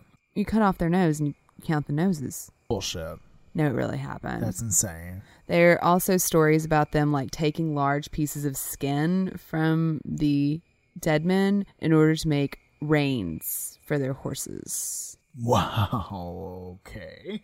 It's really fucking rough. But anyway, the next day they found a cave where there were 16 wounded Red Stick men inside. And upon discovering them, they helped them out. They killed them. Oh, I was going to say brokered a peace treaty. No, of course not. So 300 women and children were taken prisoner. Captain William Bradford wrote, I thought the numbers killed in former battles had been exaggerated, but I cannot be mistaken in what passes before my own eyes. That 557 Indians were found dead on the grounds is a fact, and that the river ran red with blood is equally true. I never witnessed such carnage. Private Alexander McCulloch wrote, the water was perceptibly bloody, so much so that it could not be used. And mounted rifleman Martin Burke said that the river water, quote, stained his gray horse red as high as the water come up. Wow. Now, there was another man fighting with them at the time named Sam Houston. Sounds familiar. He was 21 years old, and he was an ensign. And one of the founders of Texas. That's true. What the city of Houston is named after. He had a massive fascination with Indian culture later in life. Like, he was photographed in full regalia, like full Indian regalia and stuff. I just remember that, and it does make this very interesting. But he wrote, "The sun was going down, and it set on the ruin of the Creek Nation, where but a few hours before 1,000 brave warriors had scowled on death and their assailants. There was nothing to be seen but volumes of dense smoke rising heavily over the corpses of painted warriors and the burning ruins of their fortifications." And some Creek claim that only 10 Red Sticks survived the battle. It's probably closer to 150. Jackson himself called the battle an extermination. And after this, most of the Creek leaders took to referring to him as Mad Old Jackson. So that was pretty accurate. So I read this really great paper called Ghost of Horseshoe Bend, Myth, Memory, and the Making of a National Battlefield. It's by Justin Scott Weiss. And he had a really interesting take on the way that the story of Horseshoe Bend is remembered and revered by Americans. No, because like the legend of it has changed with the times. And so he remarks on the status of the park, which there is a national park. If you'd like to go visit it, you are welcome to do so. Please call us, tell us all about it. Since the park's dedications, Americans' understanding of the frontiers changed drastically. The widespread social and political transformation unleashed by the 1960s, such as the rise of Indian activism, the growth of anti-imperialism abroad, and most recently, the genesis of new Western history, have naturally soured the country's once glorious narrative of national expansion. Today, the park goers wax sentimental as they solemnly wind their way through the formerly celebrated and now lonely battlefield. So the story of Horseshoe Bend is interesting because it became a legend, like the Alamo. It changed and was used as a rallying cry. Yes, actually, remember Horseshoe Bend was a thing. Remember the horseshoe. It was used in so many ways at the time. I mean, like Sam Houston was there. He obviously gained a lot of experience. You know who else was there? Polk. Bastard. He wasn't at Horseshoe Bend, but he was in the Tennessee militia. Davy Crockett was there. Davy Crockett? He was the king of the wild frontier. Now, it started out being this, massive triumph. It was used as just the most patriotic thing since George Washington rode that eagle across the sky at sunset and everything turned red, white, and blue. I love that painting. Yeah. I love that it's in velvet. I have a t-shirt. It's also velvet. It's luxurious. I want to drape myself in velvet. So the narrative has been framed many ways. Like I said, very patriotic at first. And then it becomes like this romantic image of the frontier. And then it becomes religiously inspired and divinely appointed. Well, of course. The ministers get a hold of it. Well, our expansion, the United States expansion to the West is divinely inspired. Right. A God-given right. Like swept away the pesky Native Americans and made room for us. William Bradford said it, right? Thank you. Thank you. Thank you, Jesus. Amen. I'm Native, I can say that.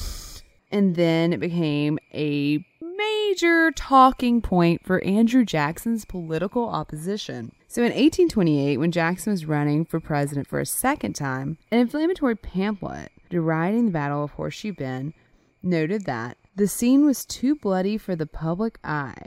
Concealment and misrepresentation had been practiced to prevent the nation from forming a just and indignant judgment on it.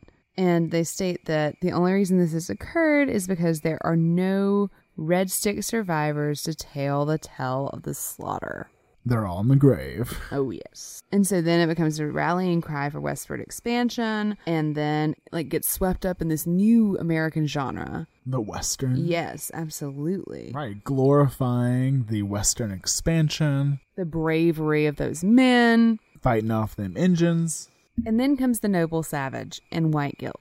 Ah, my favorite. Mm-hmm. But eventually, Jackson would be remembered as a peacemaker who carried out this necessary task in order to clear the way for America and make the citizens of the country safe. And you see this in George Bancroft's writing upon the death of Jackson. And he was a prominent historian at the time. He wrote that, "Who has not heard of the Red Sticks and the terrible deeds when their ruthless cruelty spared neither sex nor age, when the infant and its mother and the planter and his family who fled for the refugee at Fort Mims were slain, the cry of the West demanded Jackson for its defender. He proclaimed that the nation Through scenes of blood, the avenging heroes sought the only path to the peace. Right, but people were calling Jackson out for it, which I was kind of shocked to find out. I don't know if it was necessarily just for pure political gain or what, but I mean, they were calling for him to pay restitution to the Cherokee Nation. Right, and eventually, $25,000 was paid to the Cherokee Nation for the, quote, outrages committed on their property by the Tennessee Volunteers. But people were very skeptical because Jackson profited so much from his Indian warring. Shocking. Personally. Now, he and Coffee both, bought up land that they took during the Indian Wars, and they also handed a lot of it off to their friends and grew lots of cotton, had lots of slaves, did lots of southern things there on Indian land. There were pamphlets at the time that compared Jackson to Caesar and Cromwell, and Henry Clay was very fond of using those analogies. I mean, do you really want to be compared to Caesar? No, that you don't. That was his point. Yeah, he was a detractor. Now, these arguments intensified when he ran for president for the first time in 1824 and again in 1828. Chapman Johnson wrote, "Impartial posterity will refuse Jackson the rays of true glory when the review of history of his Indian campaigns, and especially when they read the stories of the cold-blooded massacre at the Horseshoe." And there was a Jackson broadside issued by John Benz called the Coffin Handbill, which cited his merciless cruelty and the atrocities committed at the hands of, quote, a butcher. In the Maryland Torchlight, it was written, "There is nothing more revolting about the Battle of Horseshoe Bend than General Jackson's own account of the affair. It's appalling and soul-harrowing almost beyond parallel." And the New Orleans Argus wrote, "The battle at Horseshoe Bend was an indelible stain upon the character of our country." A stain that just won't come out. Yeah, that's a thing, apparently, in New Orleans. It's not New Orleans. I know. But Jackson had his defenders as well. There was a toast made to Jackson's detractors at Mount Pleasant. "To the demagogues and promoters of the faction, may their bosoms be warmed by a hedgehog and their livers preyed upon by a vulture until they repent their folly." Keep your hedgehogs away from my bosoms. Oh my! Jackson himself did defend the campaign. He said, "The fiends of Tallapoosa will no longer murder our women and children or disturb the quiet of our borders. Their midnight flambeau will no more shine upon the victims of their infernal orgies." What the hell? Just, off the cuff. I think he was. He would have loved Twitter. So one interesting side note about Jackson. Oh, yes. There are many. Is that following the Battle of Tallahatchie near Talladega, which was in the early Creek Red Stick campaign on November 3rd of 1813, which of course was described by historians as a massacre. Seems like most things Jackson did are described in that way. Well, I mean, he did systematically oversee the murder of 186 men. Fine. And I think they cited it as a massacre for good reason. Lieutenant Keith Call wrote, "We found as many as 8 or 10 dead bodies in a single cabin. Some of the cabins had taken fire, and half-consumed human bodies were seen amidst the smoke and ruins. In other instances, dogs had torn and feasted on the mangled bodies of their masters." And, of course, Davy Crockett, in who his was there, immortal eloquence, said, "We shot them like dogs." He was Jackson's personal scout at the time. Now, among the 84 captives was a young Creek boy about a year old that Jackson just decided to keep, and he called him Lincoln. Now, according to legend and a plaque on the site, General Andrew Jackson found a dead Creek Indian woman embracing her living infant son. Because of his compassion. Yes, but I think Jackson, compassion. Yeah. Yes. Mm. General Jackson took the infant to Fort Strother, where he nursed him back to health. General Jackson then took the baby to his family home, the Hermitage, in Nashville, Tennessee, where he and his wife Rachel named the child Lincoln, and adopted, raised, loved, and educated him as their son. To Rachel, Jackson wrote, "I send on a little Indian boy for Andrew to Huntsville, with a request to Colonel Pope to take care of him until he is sent on. All his family is destroyed." I love that change to Like the passive adjective? voice. Like- No, that's what I find so interesting. It's like, I didn't kill anyone. They just, whoopsie-daisies. I tried to stop them. I don't know what happened. Now, Dawn Peterson wrote in Indians in the National Family, there's a lot of people in the early 19th century who use the language of incorporation, who temporarily house and educate Native children, but they're imagining it as part of a larger adoption project, which is the assimilation of Indian people. Having them adopt U.S. culture and values, they're also eventually thinking of Indians as adoptable into the U.S. national family. They're conceiving of the body politic itself as a family. So Lincoya landed somewhere between the white family members and the black slaves. So he was, as Jackson said, sent for his son, Jackson Jr., who is 4 years older. And he was described as Andrew Jr.'s pet.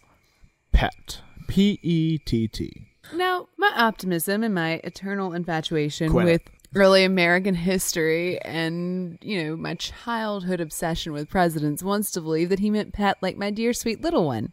But I think he probably meant pet in like the family pet way. I agree. And, he raised him, he did educate him. He even appealed to James Monroe to allow him to attend West Point, though it didn't really work out because he died at 16 years old of tuberculosis at the Hermitage. Now, some people speculate that Jackson took Lincoya into his family because he himself was an orphan, and this, may have pulled at his heartstrings. I feel like that's giving him too much credit. I'm sorry. Jackson was a man of many contradictions, and it's hard to say. Like, who knows? He just had a weird day. I don't know, man. I was just feeling really weird. I thought I'd just take the baby.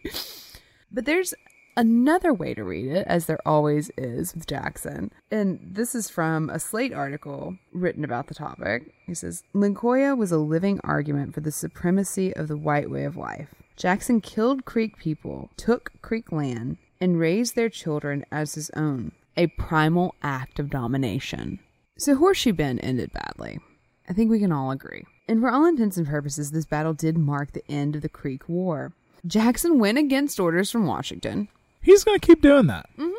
And negotiated a treaty on his own at Fort Jackson. The Creek were forced to cede around 23 million acres, and that was about half their territory. Red Eagle had not actually been present for the battle at Horseshoe Bend, and if you'll remember, he's the one who started this whole red stick to sign the treaty, and he did surrender to Jackson, and he received a promise of safe passage for women and children, which is nice of them, and also was allowed to retain his farm in southern Alabama. So things worked out for Red Eagle. But what happened to Horseshoe Bend after the battle? What do you think happened? I don't know. It depends on who settled there, because if you had the American settlers come in, I would just assume they just plowed over everything and built up a settlement. But if the Native Americans still kind of controlled the land, they probably never went there. Well, it was still part of the Creek territory at this time.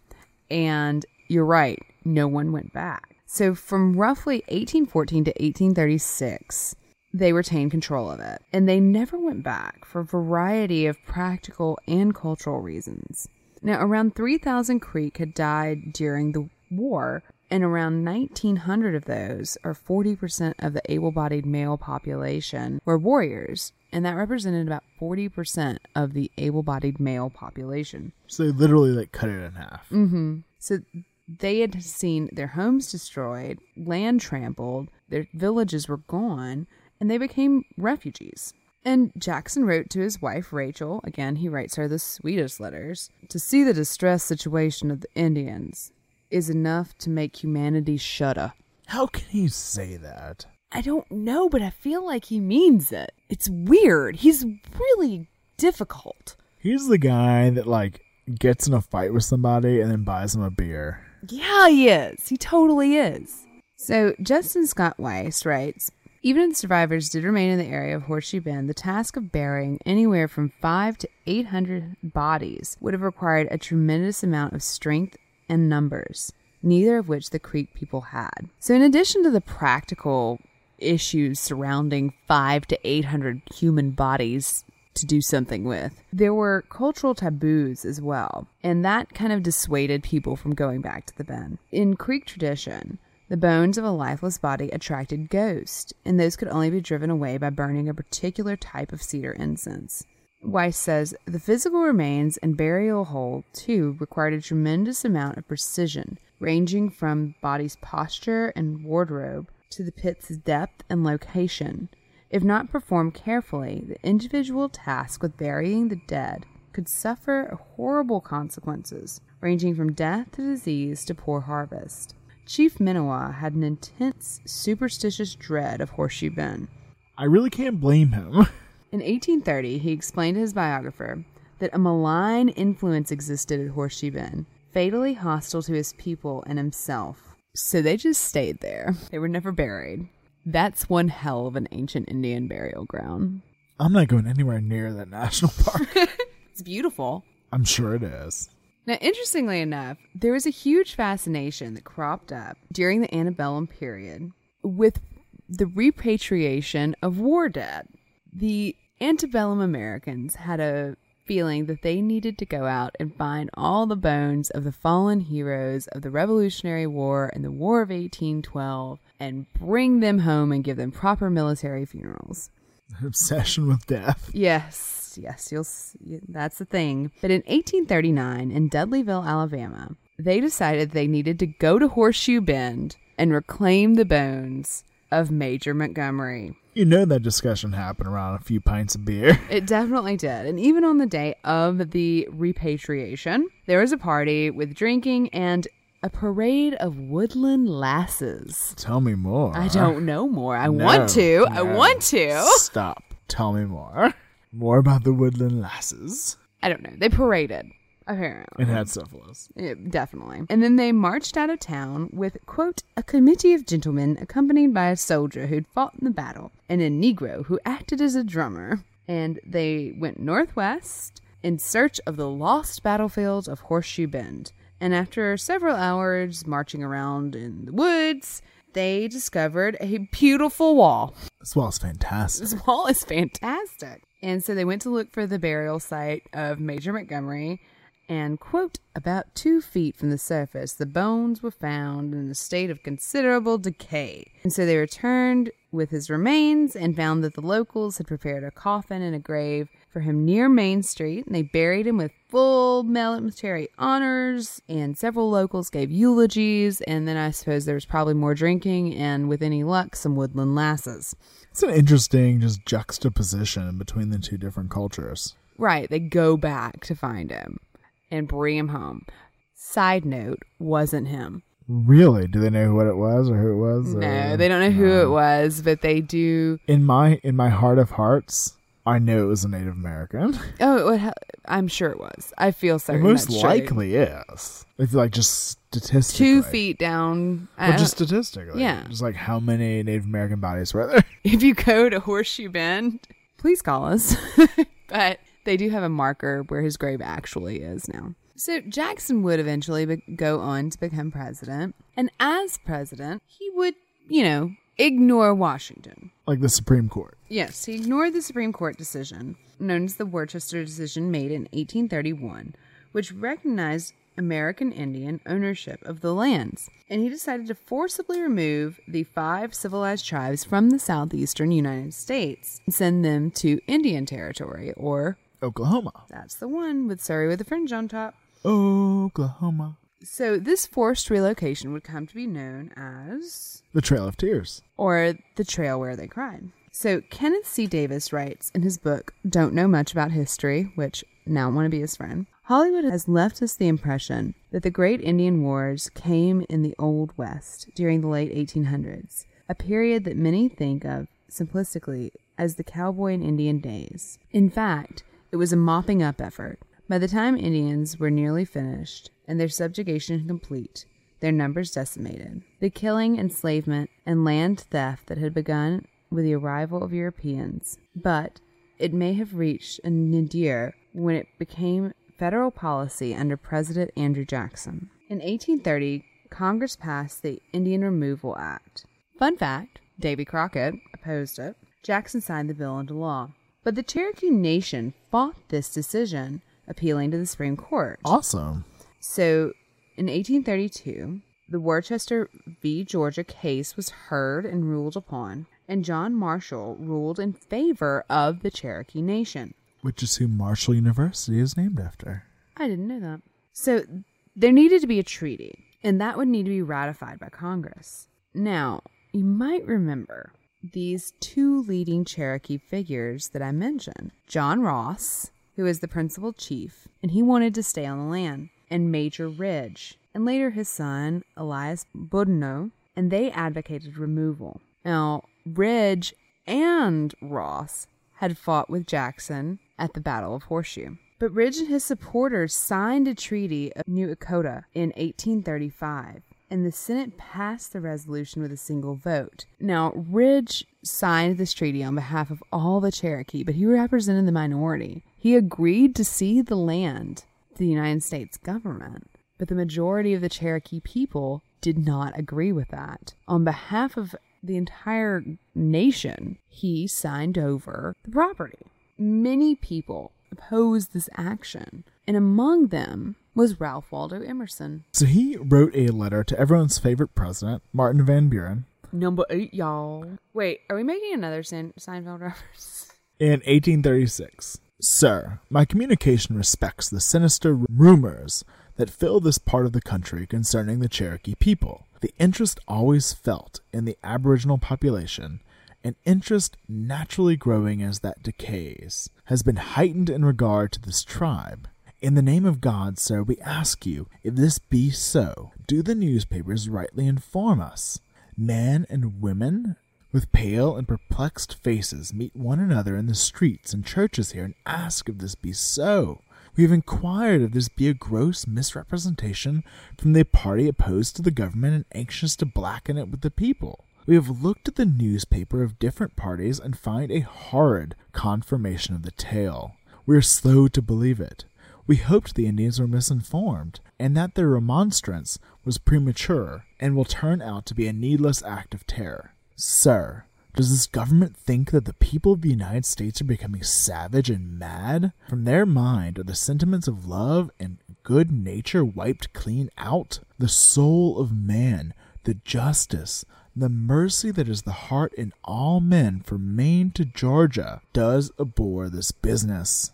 You, sir, will bring down that renowned chair in which you sit into infamy, if your seal is set to this instrument of perfidy. In the name of this nation, hitherto the sweet omen of religion and liberty will stink to the world.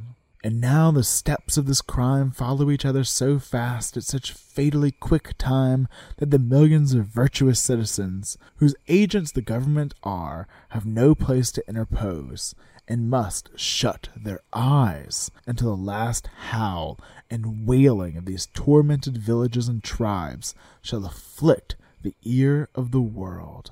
So Ralph Waldo Emerson is one of my favorite writers, and I think this is amazing. Just the political fervor he's worked himself into. This is a man who completely and totally championed the American spirit of self-reliance and could not bring himself to entertain the idea that the democratic government that he loved and lauded would impose upon another sovereign people this way. I think it's interesting to note, and I don't think that it's talked about much now, is that there were lots of people opposing this at the time. I mean, even the Supreme Court was saying no. And There are Jackson people was like, screw you guys. I mean, I do what I want. So after this impassioned letter from Emerson, in 1838, the United States began the removal of American Indians to the Oklahoma Territory. On May 17th, 1838, General Winfield Scott arrived with around 7,000 men and began the removal. Men, women, and children were taken from their land, herded into makeshift forts with minimal facilities and food, and then forced to march thousands of miles. Some made the trip by boat in equally horrible conditions. Now, John Ross appealed to Scott to allow him to lead his own people to Oklahoma because the white men were driving them too hard and not paying attention to their needs, just really, really horrible conditions. And he was granted that permission. So John Ross, the acting chief, who was only 1/8 Cherokee, by the way, but because that matrilineal passage that we talked about was able to come to this station, he was able to lead his people to Oklahoma. He organized them into smaller bands so that they could forage for food as they moved west. And under Ross's command, the losses of life were reduced compared to white leadership, but around 4,000 Cherokees died as a result of removal. Now, you might remember Major Ridge signed that contract along with his son Elias, and they were both executed for signing the Treaty of Dakota. Sounds like they may have deserved it if anyone does. Maybe, I don't know. But John Ross was suspected of killing the men who signed the treaty. Was he arrested, captured? No, it's just always a suspicion. But his son Alan eventually confessed that he had known about the killing and his father had not. And he wrote this account on December 25th of 1890. He claimed that after watching men sign a pact saying that they would kill the traitors, they ordered him to stay away. He said, "I was to go to my father's home that evening before the execution, and for me to stay with my father that night until the next day, and if possible to keep him from finding out what was being done." Another legend that comes about because of the Trail of Tears is the legend of the Cherokee Rose. The mothers of the Cherokee grieved so much that the chiefs prayed for a sign that the mother's spirits might be lifted and give them strength to care for their children. And from that day forward, a beautiful new flower, a rose, grew wherever a mother's tear fell on the ground. And now this rose is white for the mother's tears. It has a gold center for the gold taken away from the Cherokee lands. It has 7 leaves on each stem that represent the 7 Cherokee clans that made the journey. And to this day, the Cherokee Rose prospers along the route of the Trail of Tears. There are 2 surviving accounts that I really thought were powerful. There's one account by a woman named Lucy Lowry Hoyt Keyes, and she provided this to the Bureau of Indian Affairs when they were collecting stories about the Trail of Tears. She says, "The graves of their kindred forsaken would be desecrated by the hand of the white man. The very air seemed to fill with an undercurrent of inexpressible sadness and regret. Some of the Cherokees remained in their homes, determined not to leave. For these, soldiers were sent by Georgia, and they were gathered up and driven at the point of the bayonet into the camp with the others.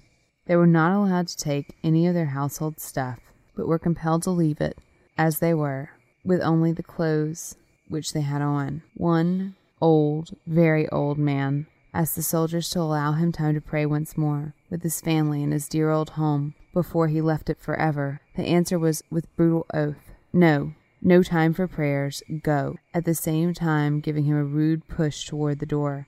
Indians were evicted, and the whites entered, taking full possession of everything left." The second account comes from Private John Burnett, who is a 2nd Regiment, 2nd Brigade, Mounted Infantry. This is a letter that he wrote to his children on his 89th birthday, December 11th of 1890. He begins by telling them how he came upon a Cherokee boy who had been shot in 1829. "I found a young Cherokee who had been shot by a roving band of hunters, and who had eluded his pursuers and concealed himself under a shelving rock. Weak from loss of blood, the poor creature was unable to walk, and almost famished for water. I carried him to a spring, and bathed and bandaged the bullet wound, and built a shelter out of bark peeled from a dead chestnut tree. I nursed and protected him, feeding him on chestnuts and roasted deer meat.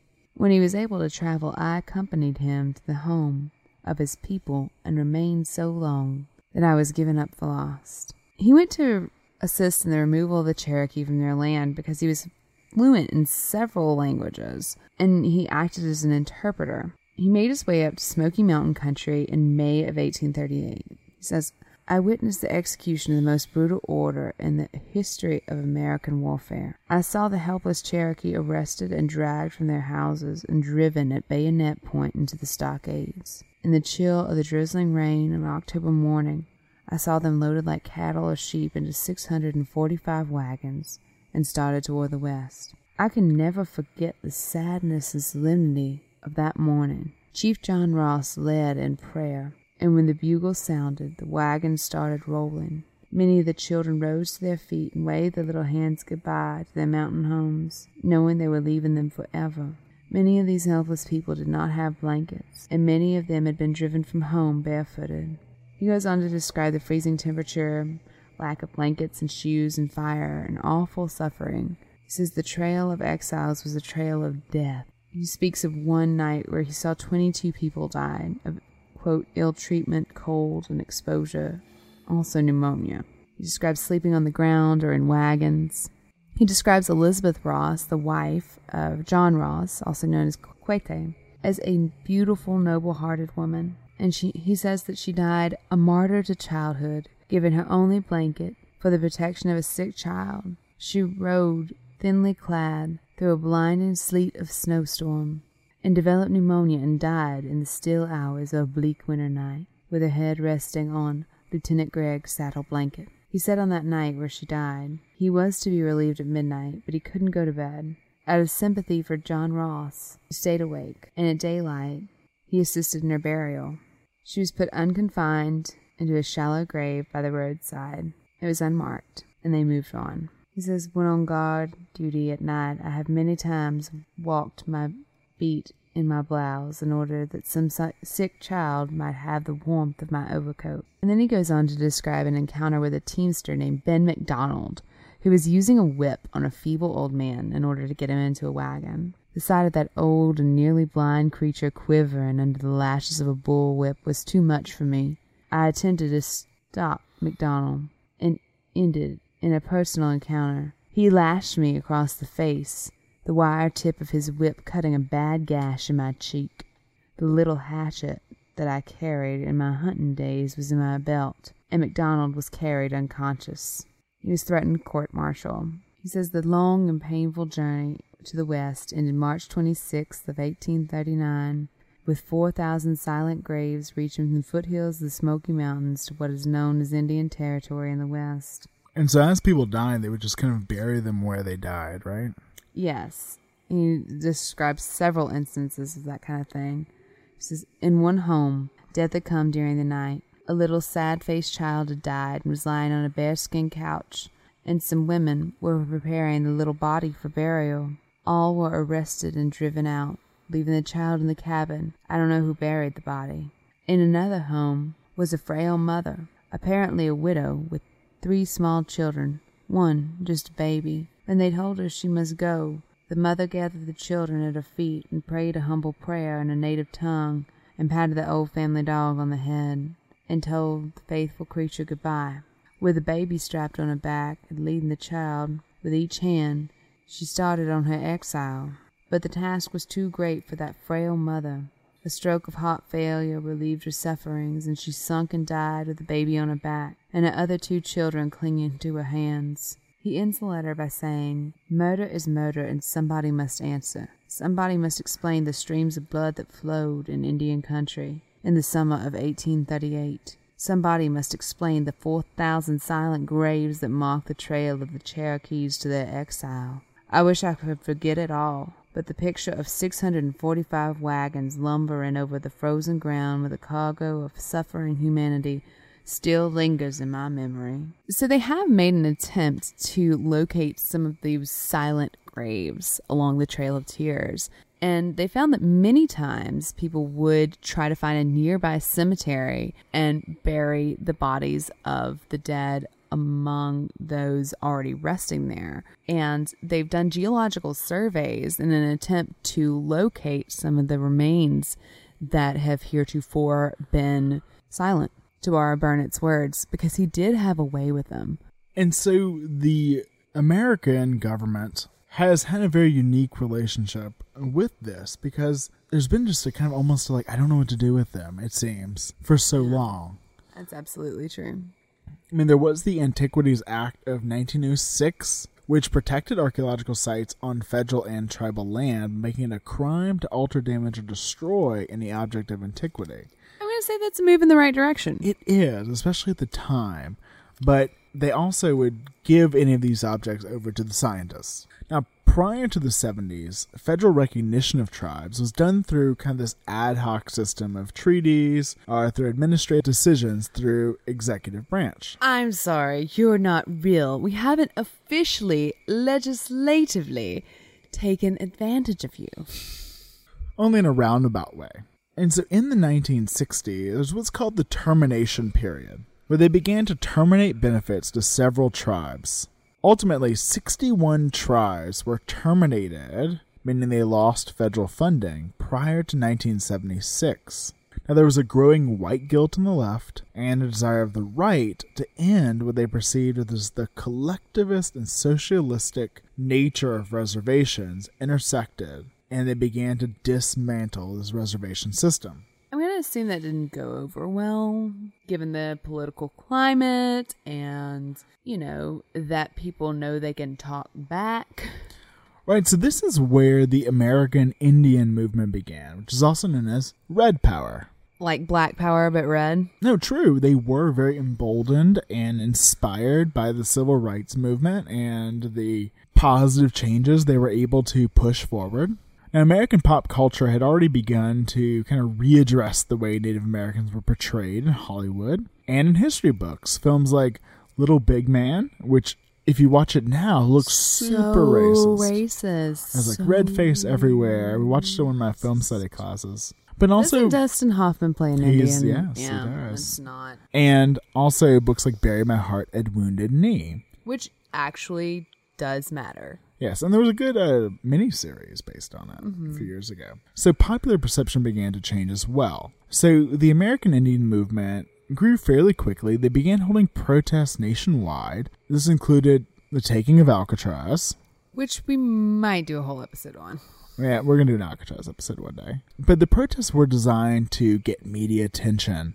So one of the main leaders was Russell Means, and he was a Lakota. And he led the capture of the Mayflower replica on Thanksgiving Day in 1970. Oh my God, so much respect. That is so right. So right. But there was a lot of strong rhetoric going around. Some quotes including, "We are prisoners in our own country. Whoever gave you white men the right to do that? We are ready to fight and die for what we believe in, just like the people who lived here 100 years ago." So the Washington Post reports, Indians converging on D.C. for rallies. Washington Post is always known where it's at. So proclaiming, "We come here in peace," leaders of a coalition of 250 of the nation's 300 American Indian tribes began converging in Washington yesterday for a week of activities aimed at dramatizing the traditions and the needs of their people. So they planned a contingent of numerous caravans that would leave Seattle, San Francisco, Los Angeles, Rapid City, and Denver, and trek east towards D.C. They called this the Trail of Broken Treaties. Because they're good at names. So they would stop at many reservations and spiritual sites and pick up additional Native peoples for their demonstrations, all culminating at Washington, D.C. prior to the 1972 presidential election between George McGovern and Richard Nixon. Your buddy. Yep, tricky dick. What's he up to? Well, in a major address on July 8th of 1970, Nixon had said, "It is long past the time that the Indian policies of the federal government began to recognize and build upon the capacities and insights of the Indian people. The time has come to break decisively with the past and to create conditions for a new era in which the Indian future is determined by Indian acts and Indian decisions." See, Nixon gets a bad rap. Like, really, in light of recent events, Nixon just doesn't seem like that much of a dick. He promptly denied a meeting with these people. Okay, so maybe history has something to work with. And so Robert Burnett, a Sioux, said, "We are putting Americans on notice that something must be done, or we may have to take things in our own hands." So they deliberately chose the election season to get a lot of press coverage. They smart. They's important. Well, they were trying to just get press about this, trying to have the U.S. actually fulfill its treaty obligations with Indian tribes, and for protection of Indian rights to water rights, mineral rights, and land rights, saying Indian activists have charged that the Bureau of Indian Affairs has become a dumping ground for incompetent government workers, while maintaining that the agency is insensitive to the concerns of Indians. That's probably true. The group was authorized by the U.S. Park Police to erect about 30 symbolic teepees in Potomac Park West on the banks of the Potomac River. The Potomac? Potomac, yeah. So whenever they met with the Department of Indian Affairs, they felt that they were not being listened to, and there was a misunderstanding about lodgings and things that they had been promised previously. Oh, you don't say. You don't say. The government didn't come through on the things they said they were going to come through on? Well, so the Post reports, Friday night, most of the more than 500 American Indians inside the Bureau of Indian Affairs building armed themselves with clubs, knives, and a few bows and arrows, and put on war paint for what they predicted might be another Wounded Knee, the famous 1890 battle in which an army regiment massacred 250 to 300 Sioux Indians, most of them women and children. Many young men stripped to the waist and painted their chest, bedecked themselves in armbands and necklaces. A few even had leather leggings and moccasins. The older men wore fewer markings, whooped less, but also carried pieces of pipes and broken chair legs. 'Cause they're badass. So on November 3rd, the Washington Post reports, 500 Indians here seize U.S. building. Yes. Good on you. They said they were renaming it the Native American Embassy. Good job. Now, they did allow all the workers to leave, and they did it in a pretty orderly fashion. Of course, Oh, really? they barricaded the doors They with had a whatever beautiful furniture wall? they could find. Beautiful wall. Jerry Rogers, a 28-year-old Chippewa, said, "We will no longer be put down. We will no longer be shoved off into the back corner. We want what we want, and we remember that before the white man came, we lived in peace." As much peace as the Europeans did, at Okay, least. fine. Yeah, sure. So while they were there, they ransacked the Bureau of Indian Affairs files. Oh my God, it's like the media burglary. It's like that. So that showed scandalous, if not criminal, exploitation of Indians by senators, congressmen, BIA officials, and corporate interests. I'm pretty sure if you raid any bureau in Washington, that's exactly what you'll find out is happening. Probably so. Russell Means said the documents showed collusion, at least, in ripping off Indian lands, water, fishing, agricultural, and mineral rights. Now, they also took artifacts and Native American paintings as well. Now, representatives pledged their support. The People's Party presidential candidate, Dr. Benjamin Spock, Dr. Spock! which I forgot he even ran, appeared in person and met with the Native American group. So, obviously, he gets no political cachet for doing so. We forget he even ran, even though he met with them in person. I think he's more known for his Books. And his Rugrats appearances. So, the Washington Post did post a story entitled "Protests by Indians Sought an End to Paternalism," highlighting many of the Native criticism towards the federal government. The Post reported on the broad spectrum of American Indian opinion regarding government interference in their lives, remarking,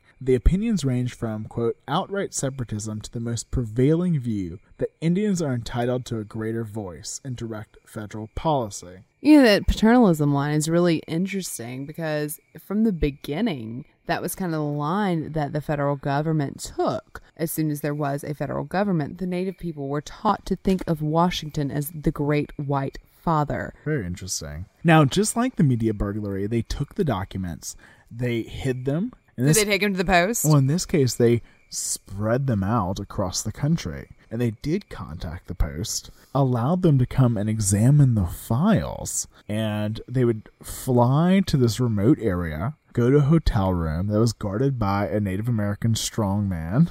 I wish I'd written the description down. It was fantastic. My name is Fuck With Me Not. And they were able to examine the documents. And they would then have to fly to another remote area, a guarded hotel room, and examine other documents. They were a clan with a plan. But some documents described multi-million-dollar land deals in South Dakota Black Hills. Others revealed how the White House played politics with Indian rights. There are poignant papers with accounts of an Indian woman whose foot was broken by the police but was left to spend the night in jail untended. But really, they just prove that Native American people were being taken advantage of left and right. One thing they did find was a memo written by Vice President Agnew. Oh, Lord. So he had written a memo to the Interior Secretary, so the Bureau of Indian Affairs is under the Department of the Interior, on behalf of George Olmsted, a banking tycoon. Oh, well, I'm sure that it's just going to be like, leave them alone. They have so many rights. No. He wanted to establish an American Indian National Bank, which would have outlets on major reservations. And, he would hold it in escrow until they could take over it. And, just get a little bit of the profits. Just a and little some bit. fees. Some fees. Fees and things. And, also confirmed many tribes had been exploited for their water rights. Now, the movement began to grow, and eventually, on October 2nd of 1978, they established the federal acknowledgement process, which we kind of discussed. It is very difficult to establish your tribe as a federally recognized tribe because you have to prove that you've been continuously a tribe since 1900. Right, my tribe had hell getting federally recognized. It's only recently happened. and that the majority of the tribe had existed as distinct community. Right, because we were Caddo Adai and not just Caddo. It was a whole thing. And I believe it finally kind of came to fruition in around 2005. Now, one person that had a huge hand in some of the changes in how the federal government deals with Native Americans is Maria Pearson, also known as Running Moccasin. And she was a member of the Sioux tribe, and she's described as a peacemaker, warrior, cross-cultural community builder, American Indian activist, tribal elder, cultural preservation consultant, Native American issues advisor, founding mother of the modern Indian repatriation movement, Nobel Peace Prize nominee, local unsung hero, religious advisor, and the Rosa Parks of the NAGPRA. You know, my bio just says podcaster. Yeah, right, that's it. So in the early 70s, Pearson was appalled that the skeleton remains of Native Americans were treated differently from white remains. Now, her husband, an engineer with the Iowa Department of Transportation, told her that both Native American and white remains were uncovered during road construction in Glenwood, Iowa. The remains of the 26 white burials were quickly reburied, and the remains of Native American mother and child were sent to a lab for study instead.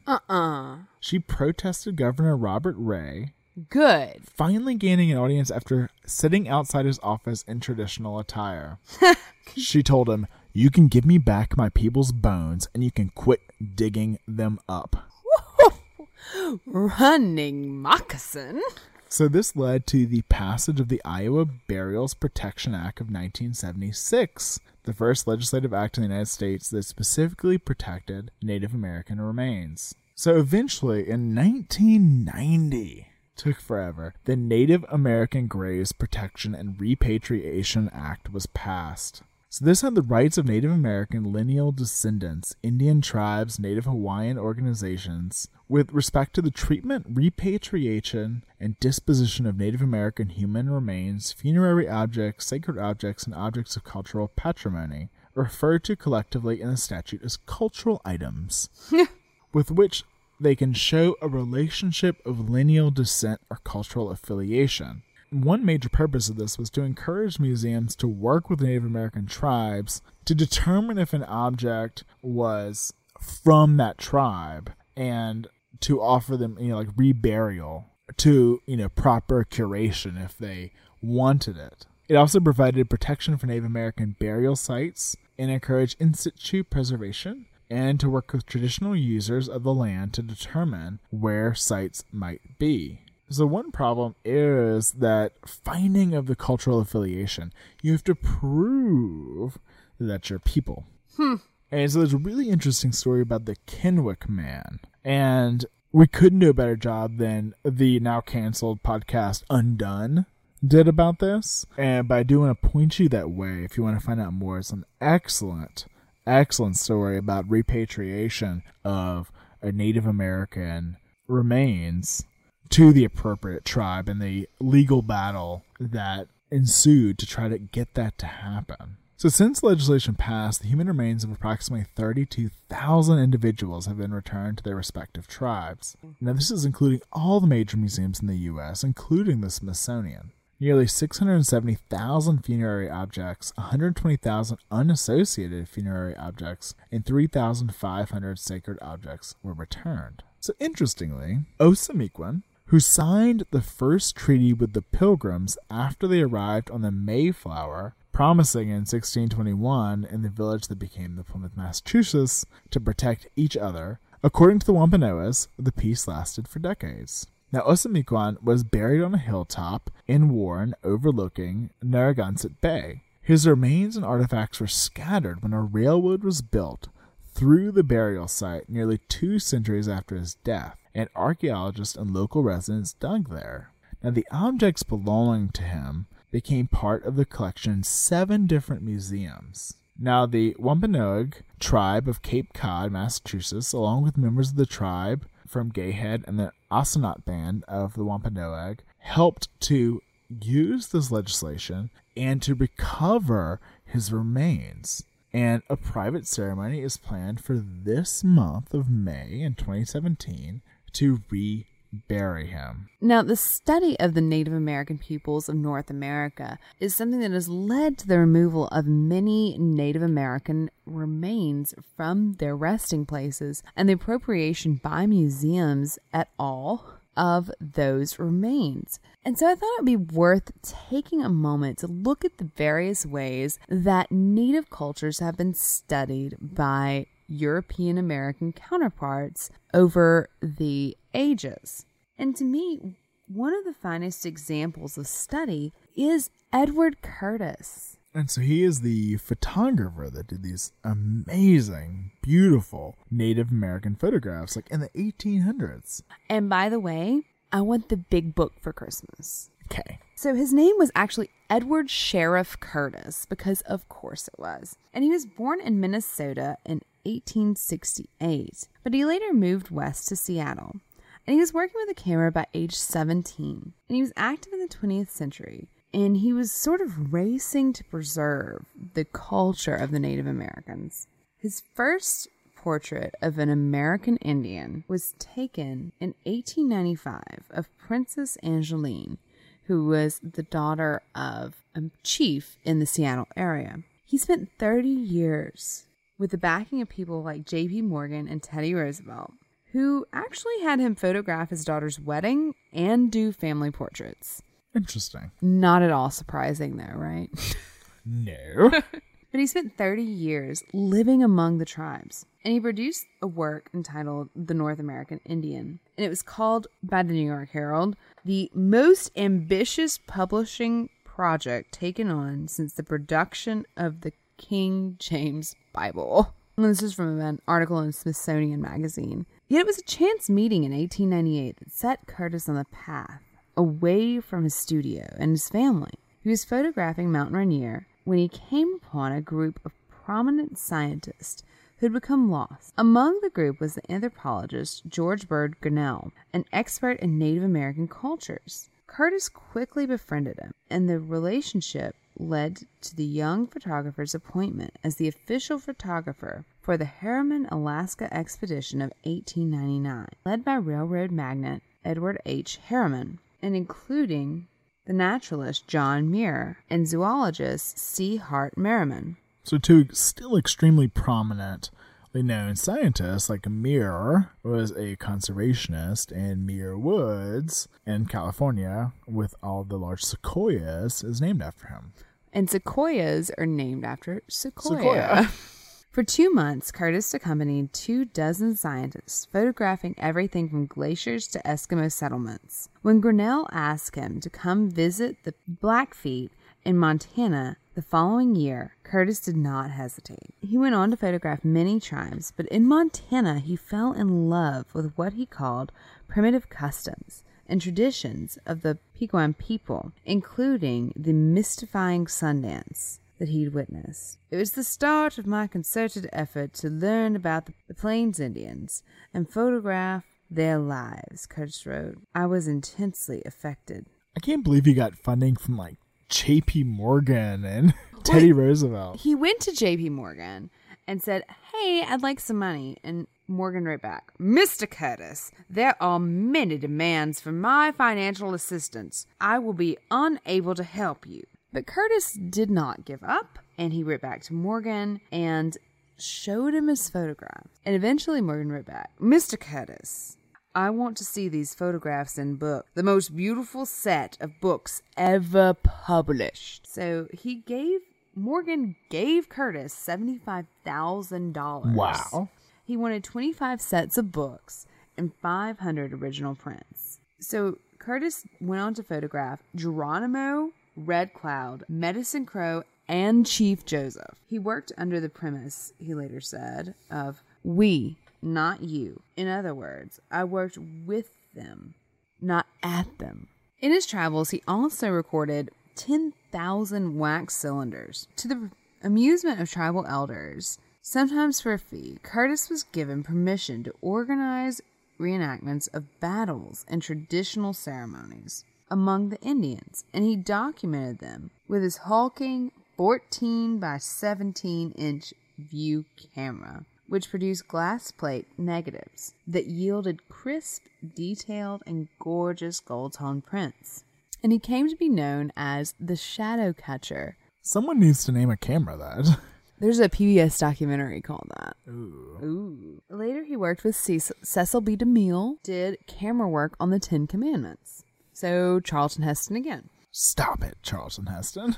So, Laura Lawler, who wrote The Shadow Catcher, the life and work of Edward S. Curtis, wrote, "When judging by the standards of his time, Curtis was ahead of his contemporaries in sensitivity, tolerance, and openness to Native American cultures and ways of thinking. He sought to observe and to understand by going directly into the field." And so you kind of get this idea of early anthropological field work, of really collecting ethnographies and understanding the importance of cultures different and disparate from your own. And he was doing this very differently than the anthropologists of the time were. You know, people like Franz Boas. Oh, the father of anthropology. Right. Yes, that's and the one. Here's the famous quote, which I've read like 50 times in researching this. "It is most unpleasant work to steal bones from a grave, but what is the use? Someone has to do it." So Franz Boas, a piece of work he was. He is the father of modern anthropology. If you take an Anthropology 1001 or 101 class, you will learn his name. He is very important and he did some good things. Let's talk about those first. He was born in 1858 in Germany, and he received a PhD in physics and a minor in geography from the University of Kiel. But he began his career with an exploration in Canada at Baffin Island, and he was introduced to cultures that he'd never encountered before, and he became obsessed with the ways in which people live their lives. He became obsessed with the study of culture. Sounds good so far. So far, he is a 4-star, but he returned to Germany and took a job with the Royal Ethnological Museum in Berlin. And while working there, teaching geography, he met members of the Nuksauk Nation from British Columbia. And he developed a lifelong friendship with people of the Pacific Northwest. In 1886, he was traveling back to Germany from the Pacific Northwest, and he stopped in New York City and decided just to stay. And I think that is one of the best decisions that he could have possibly made. No one wants to be a German, culture researcher in the lead up to World War II. Yeah. That's no good can come of that. No. He became the editor of Science magazine and was also involved with bringing Native American cultures for display at the Chicago World's Fair. Like actually bringing them. Yes. And he formulated the idea of cultural relativism, and this is the thing you'd make a note card for when you read the name Franz Boas in your Anthropology 101 class. Okay, so cultural relativism, my essay is, in 2 sentences, describe cultural relativism. Civilization is not something absolute, but is relative, and our ideas and conception are true only so far as our civilization goes. Oh, the Nazis would have hated that shit. Oh, they did. They did, in fact. So he became the first professor of anthropology at Columbia University in New York, and he established the Department of Anthropology 9 years later. He was appointed assistant curator of ethnology and somatology at the American Museum of Natural History. In 1911, he published The Mind of Primitive Man, which aimed to debunk the guiding notions of the day, which highlighted the racial difference and created the idea that it was biological and that the Anglo-Saxon race was superior. Ah, damn it. Stop it. He debunked it. Oh.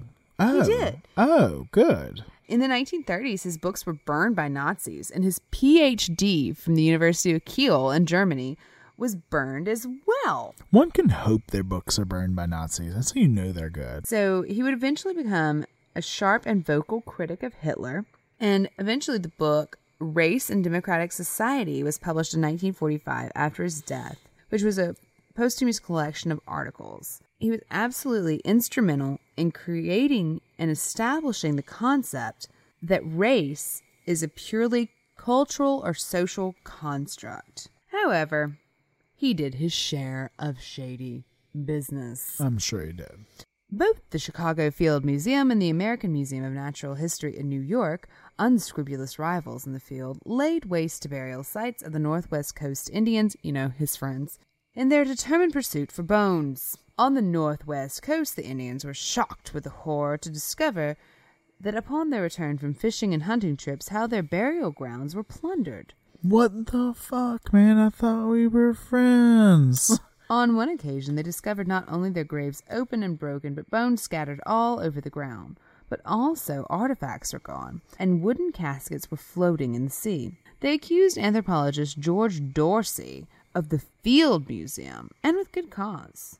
Definitely the Field Museum, not Boaz. As one historian noted, Dorsey's expedition to the Northwest Coast at this time was a rip-and-run operation. Anthropologist Franz Boas at the American Museum of Natural History was gleeful at his competitor's discomfort, but admitted that he had often done the same. Boas had his doubts about such collecting.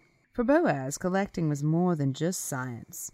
It could also be profitable. Writing to his wife, Boas confided, "Yesterday I wrote to the museum in Washington, asking whether they would consider buying skulls this winter for $600, and if they will, I shall collect assiduously. Without having such a connection, I would not do it." Boas not only dug up graves, but hired others to dig also. He eventually acquired about 100 complete skeletons and 200 crania. Part of his collection he peddled to his old mentor in Berlin, Rudolf Virchow. Later, Boas would rationalize his digging as all in the interest of science. The things that have been done in the interest of science. It was also in the name of science that 4 Inuit or Eskimos were brought to New York City in 1896 by the Arctic explorer Robert Peary. Yeah. At Boas' request, they died shortly after arrival, and rather than giving them burials or returning their bodies to Greenland, they were macerated, boiled down. Their skeletons were placed on display at the American Museum of Natural History. Those were eventually returned. Eventually. But may I remind you that they were living just 5 minutes ago, and now their skeletons are on display. It's ironic, says archaeologist Sonia Attalay of Indiana University. As anthropologists, we know how much can be learned about the culture from looking at how they treat the dead. So it is interesting to see how anthropology has changed over time, because back when Boas was working, he was interested in the culture and he did want to learn more about it, but he also had very little respect for what was happening and the cultures that were present. I think that he had respect for the cultural significance of it, but he didn't have empathy. There was zero empathy. Zero. And so there's this fantastic article, Old Bones, New Power, by Jean-Francois Verin, who discusses this idea. And he says, physical anthropologists, among others, use these bodies, dead or alive, to produce the knowledge, confirming that they were indeed inferior and primitive. When the bodies finally spoke, it was through the voice of science. And this science confirmed that the beings that carry these bodies could not say much anyway. Donna Haraway called them ventriloquists, the ones who made the mute and silenced bodies of those being controlled speak about natural order. So, in the 1970s, there were many sit-ins in museums by Indian groups protesting not only the open display of Indian bones in glass cases, but also the display and retention of ethnohistorical and ethnographic artifacts, stolen, as they claimed, from Indian graves. A group of Indians in 1971 staged a sit-in at the Southwest Museum in Los Angeles, and they demanded not only the removal of ancestral bones from the public view, but also that archaeological expeditions be screened by our traditional Indians to prevent further desecration of our ancestral burial grounds, and that traditional-oriented Native Americans replace the non-Indian employees. Obviously, political, religious, economic concerns are conflated in these demands. Of course, there's a range of opinions among Indians, as there is among anthropologists and archaeologists regarding ethics, methods, and goals of archaeology. Some Indians hold the extreme view that all archaeology is desecration of Indian culture, an affront to Indian beliefs, and a cause for spiritual sickness. According to this view, Indian spiritual beliefs are violated. As one Indian explained, if you disturb the dead or rob their graves of pots and other objects intended to secure their journey to the hereafter, their spirits wander and bring evil to those who allow their graves to be disturbed. Thus, Indians who allow their ancestors' graves to be opened will suffer their ancestors' wrath. Indian people, according to one Pawnee, always assumed their dead were safe, and to learn this wasn't true caused intense pain, sadness, shock, and dismay. He noted that when the Pawnee learned that their whole burial grounds of their people were being dug up and the bones of the funerary artifacts sold, children and old women were crying for fear that their ancestors were wandering and couldn't rest. Some claimed that the bones were calling to them. They could hear them at night. Ojibwa Indian activist Dennis Banks, founding member of the American Indian Movement, or AIM, insists that archaeologists are merely grave looters, that the only difference in his eyes is that archaeologists have a state license. It does not matter to Banks whether these graves are opened by professional archaeologists or amateur pot hunters. The diggers, quote, just don't understand the spiritual forces they've let loose.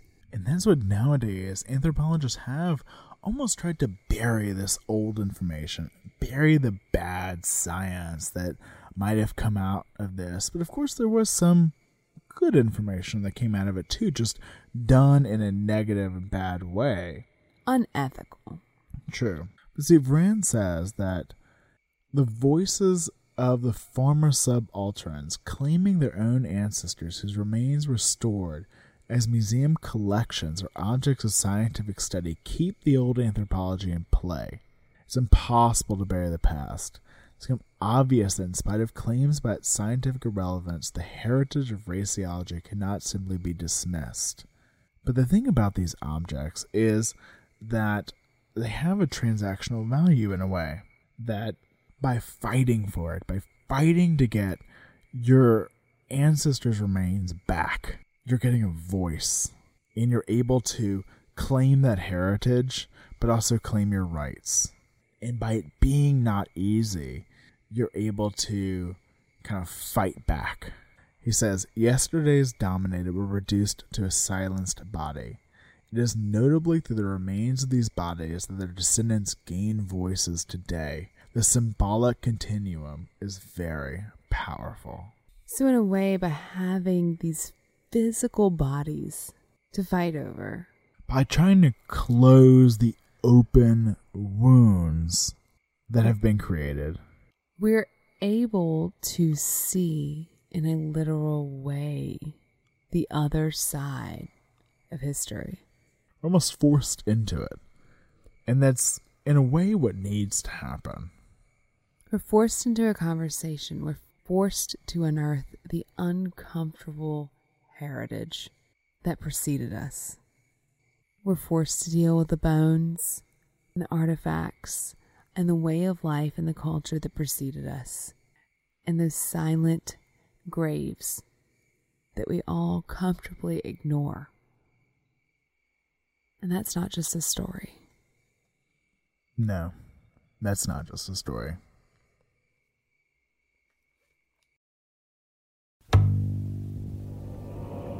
Society 13 Podcast Network. Redefining podcasts. Society-13.com. I like to listen.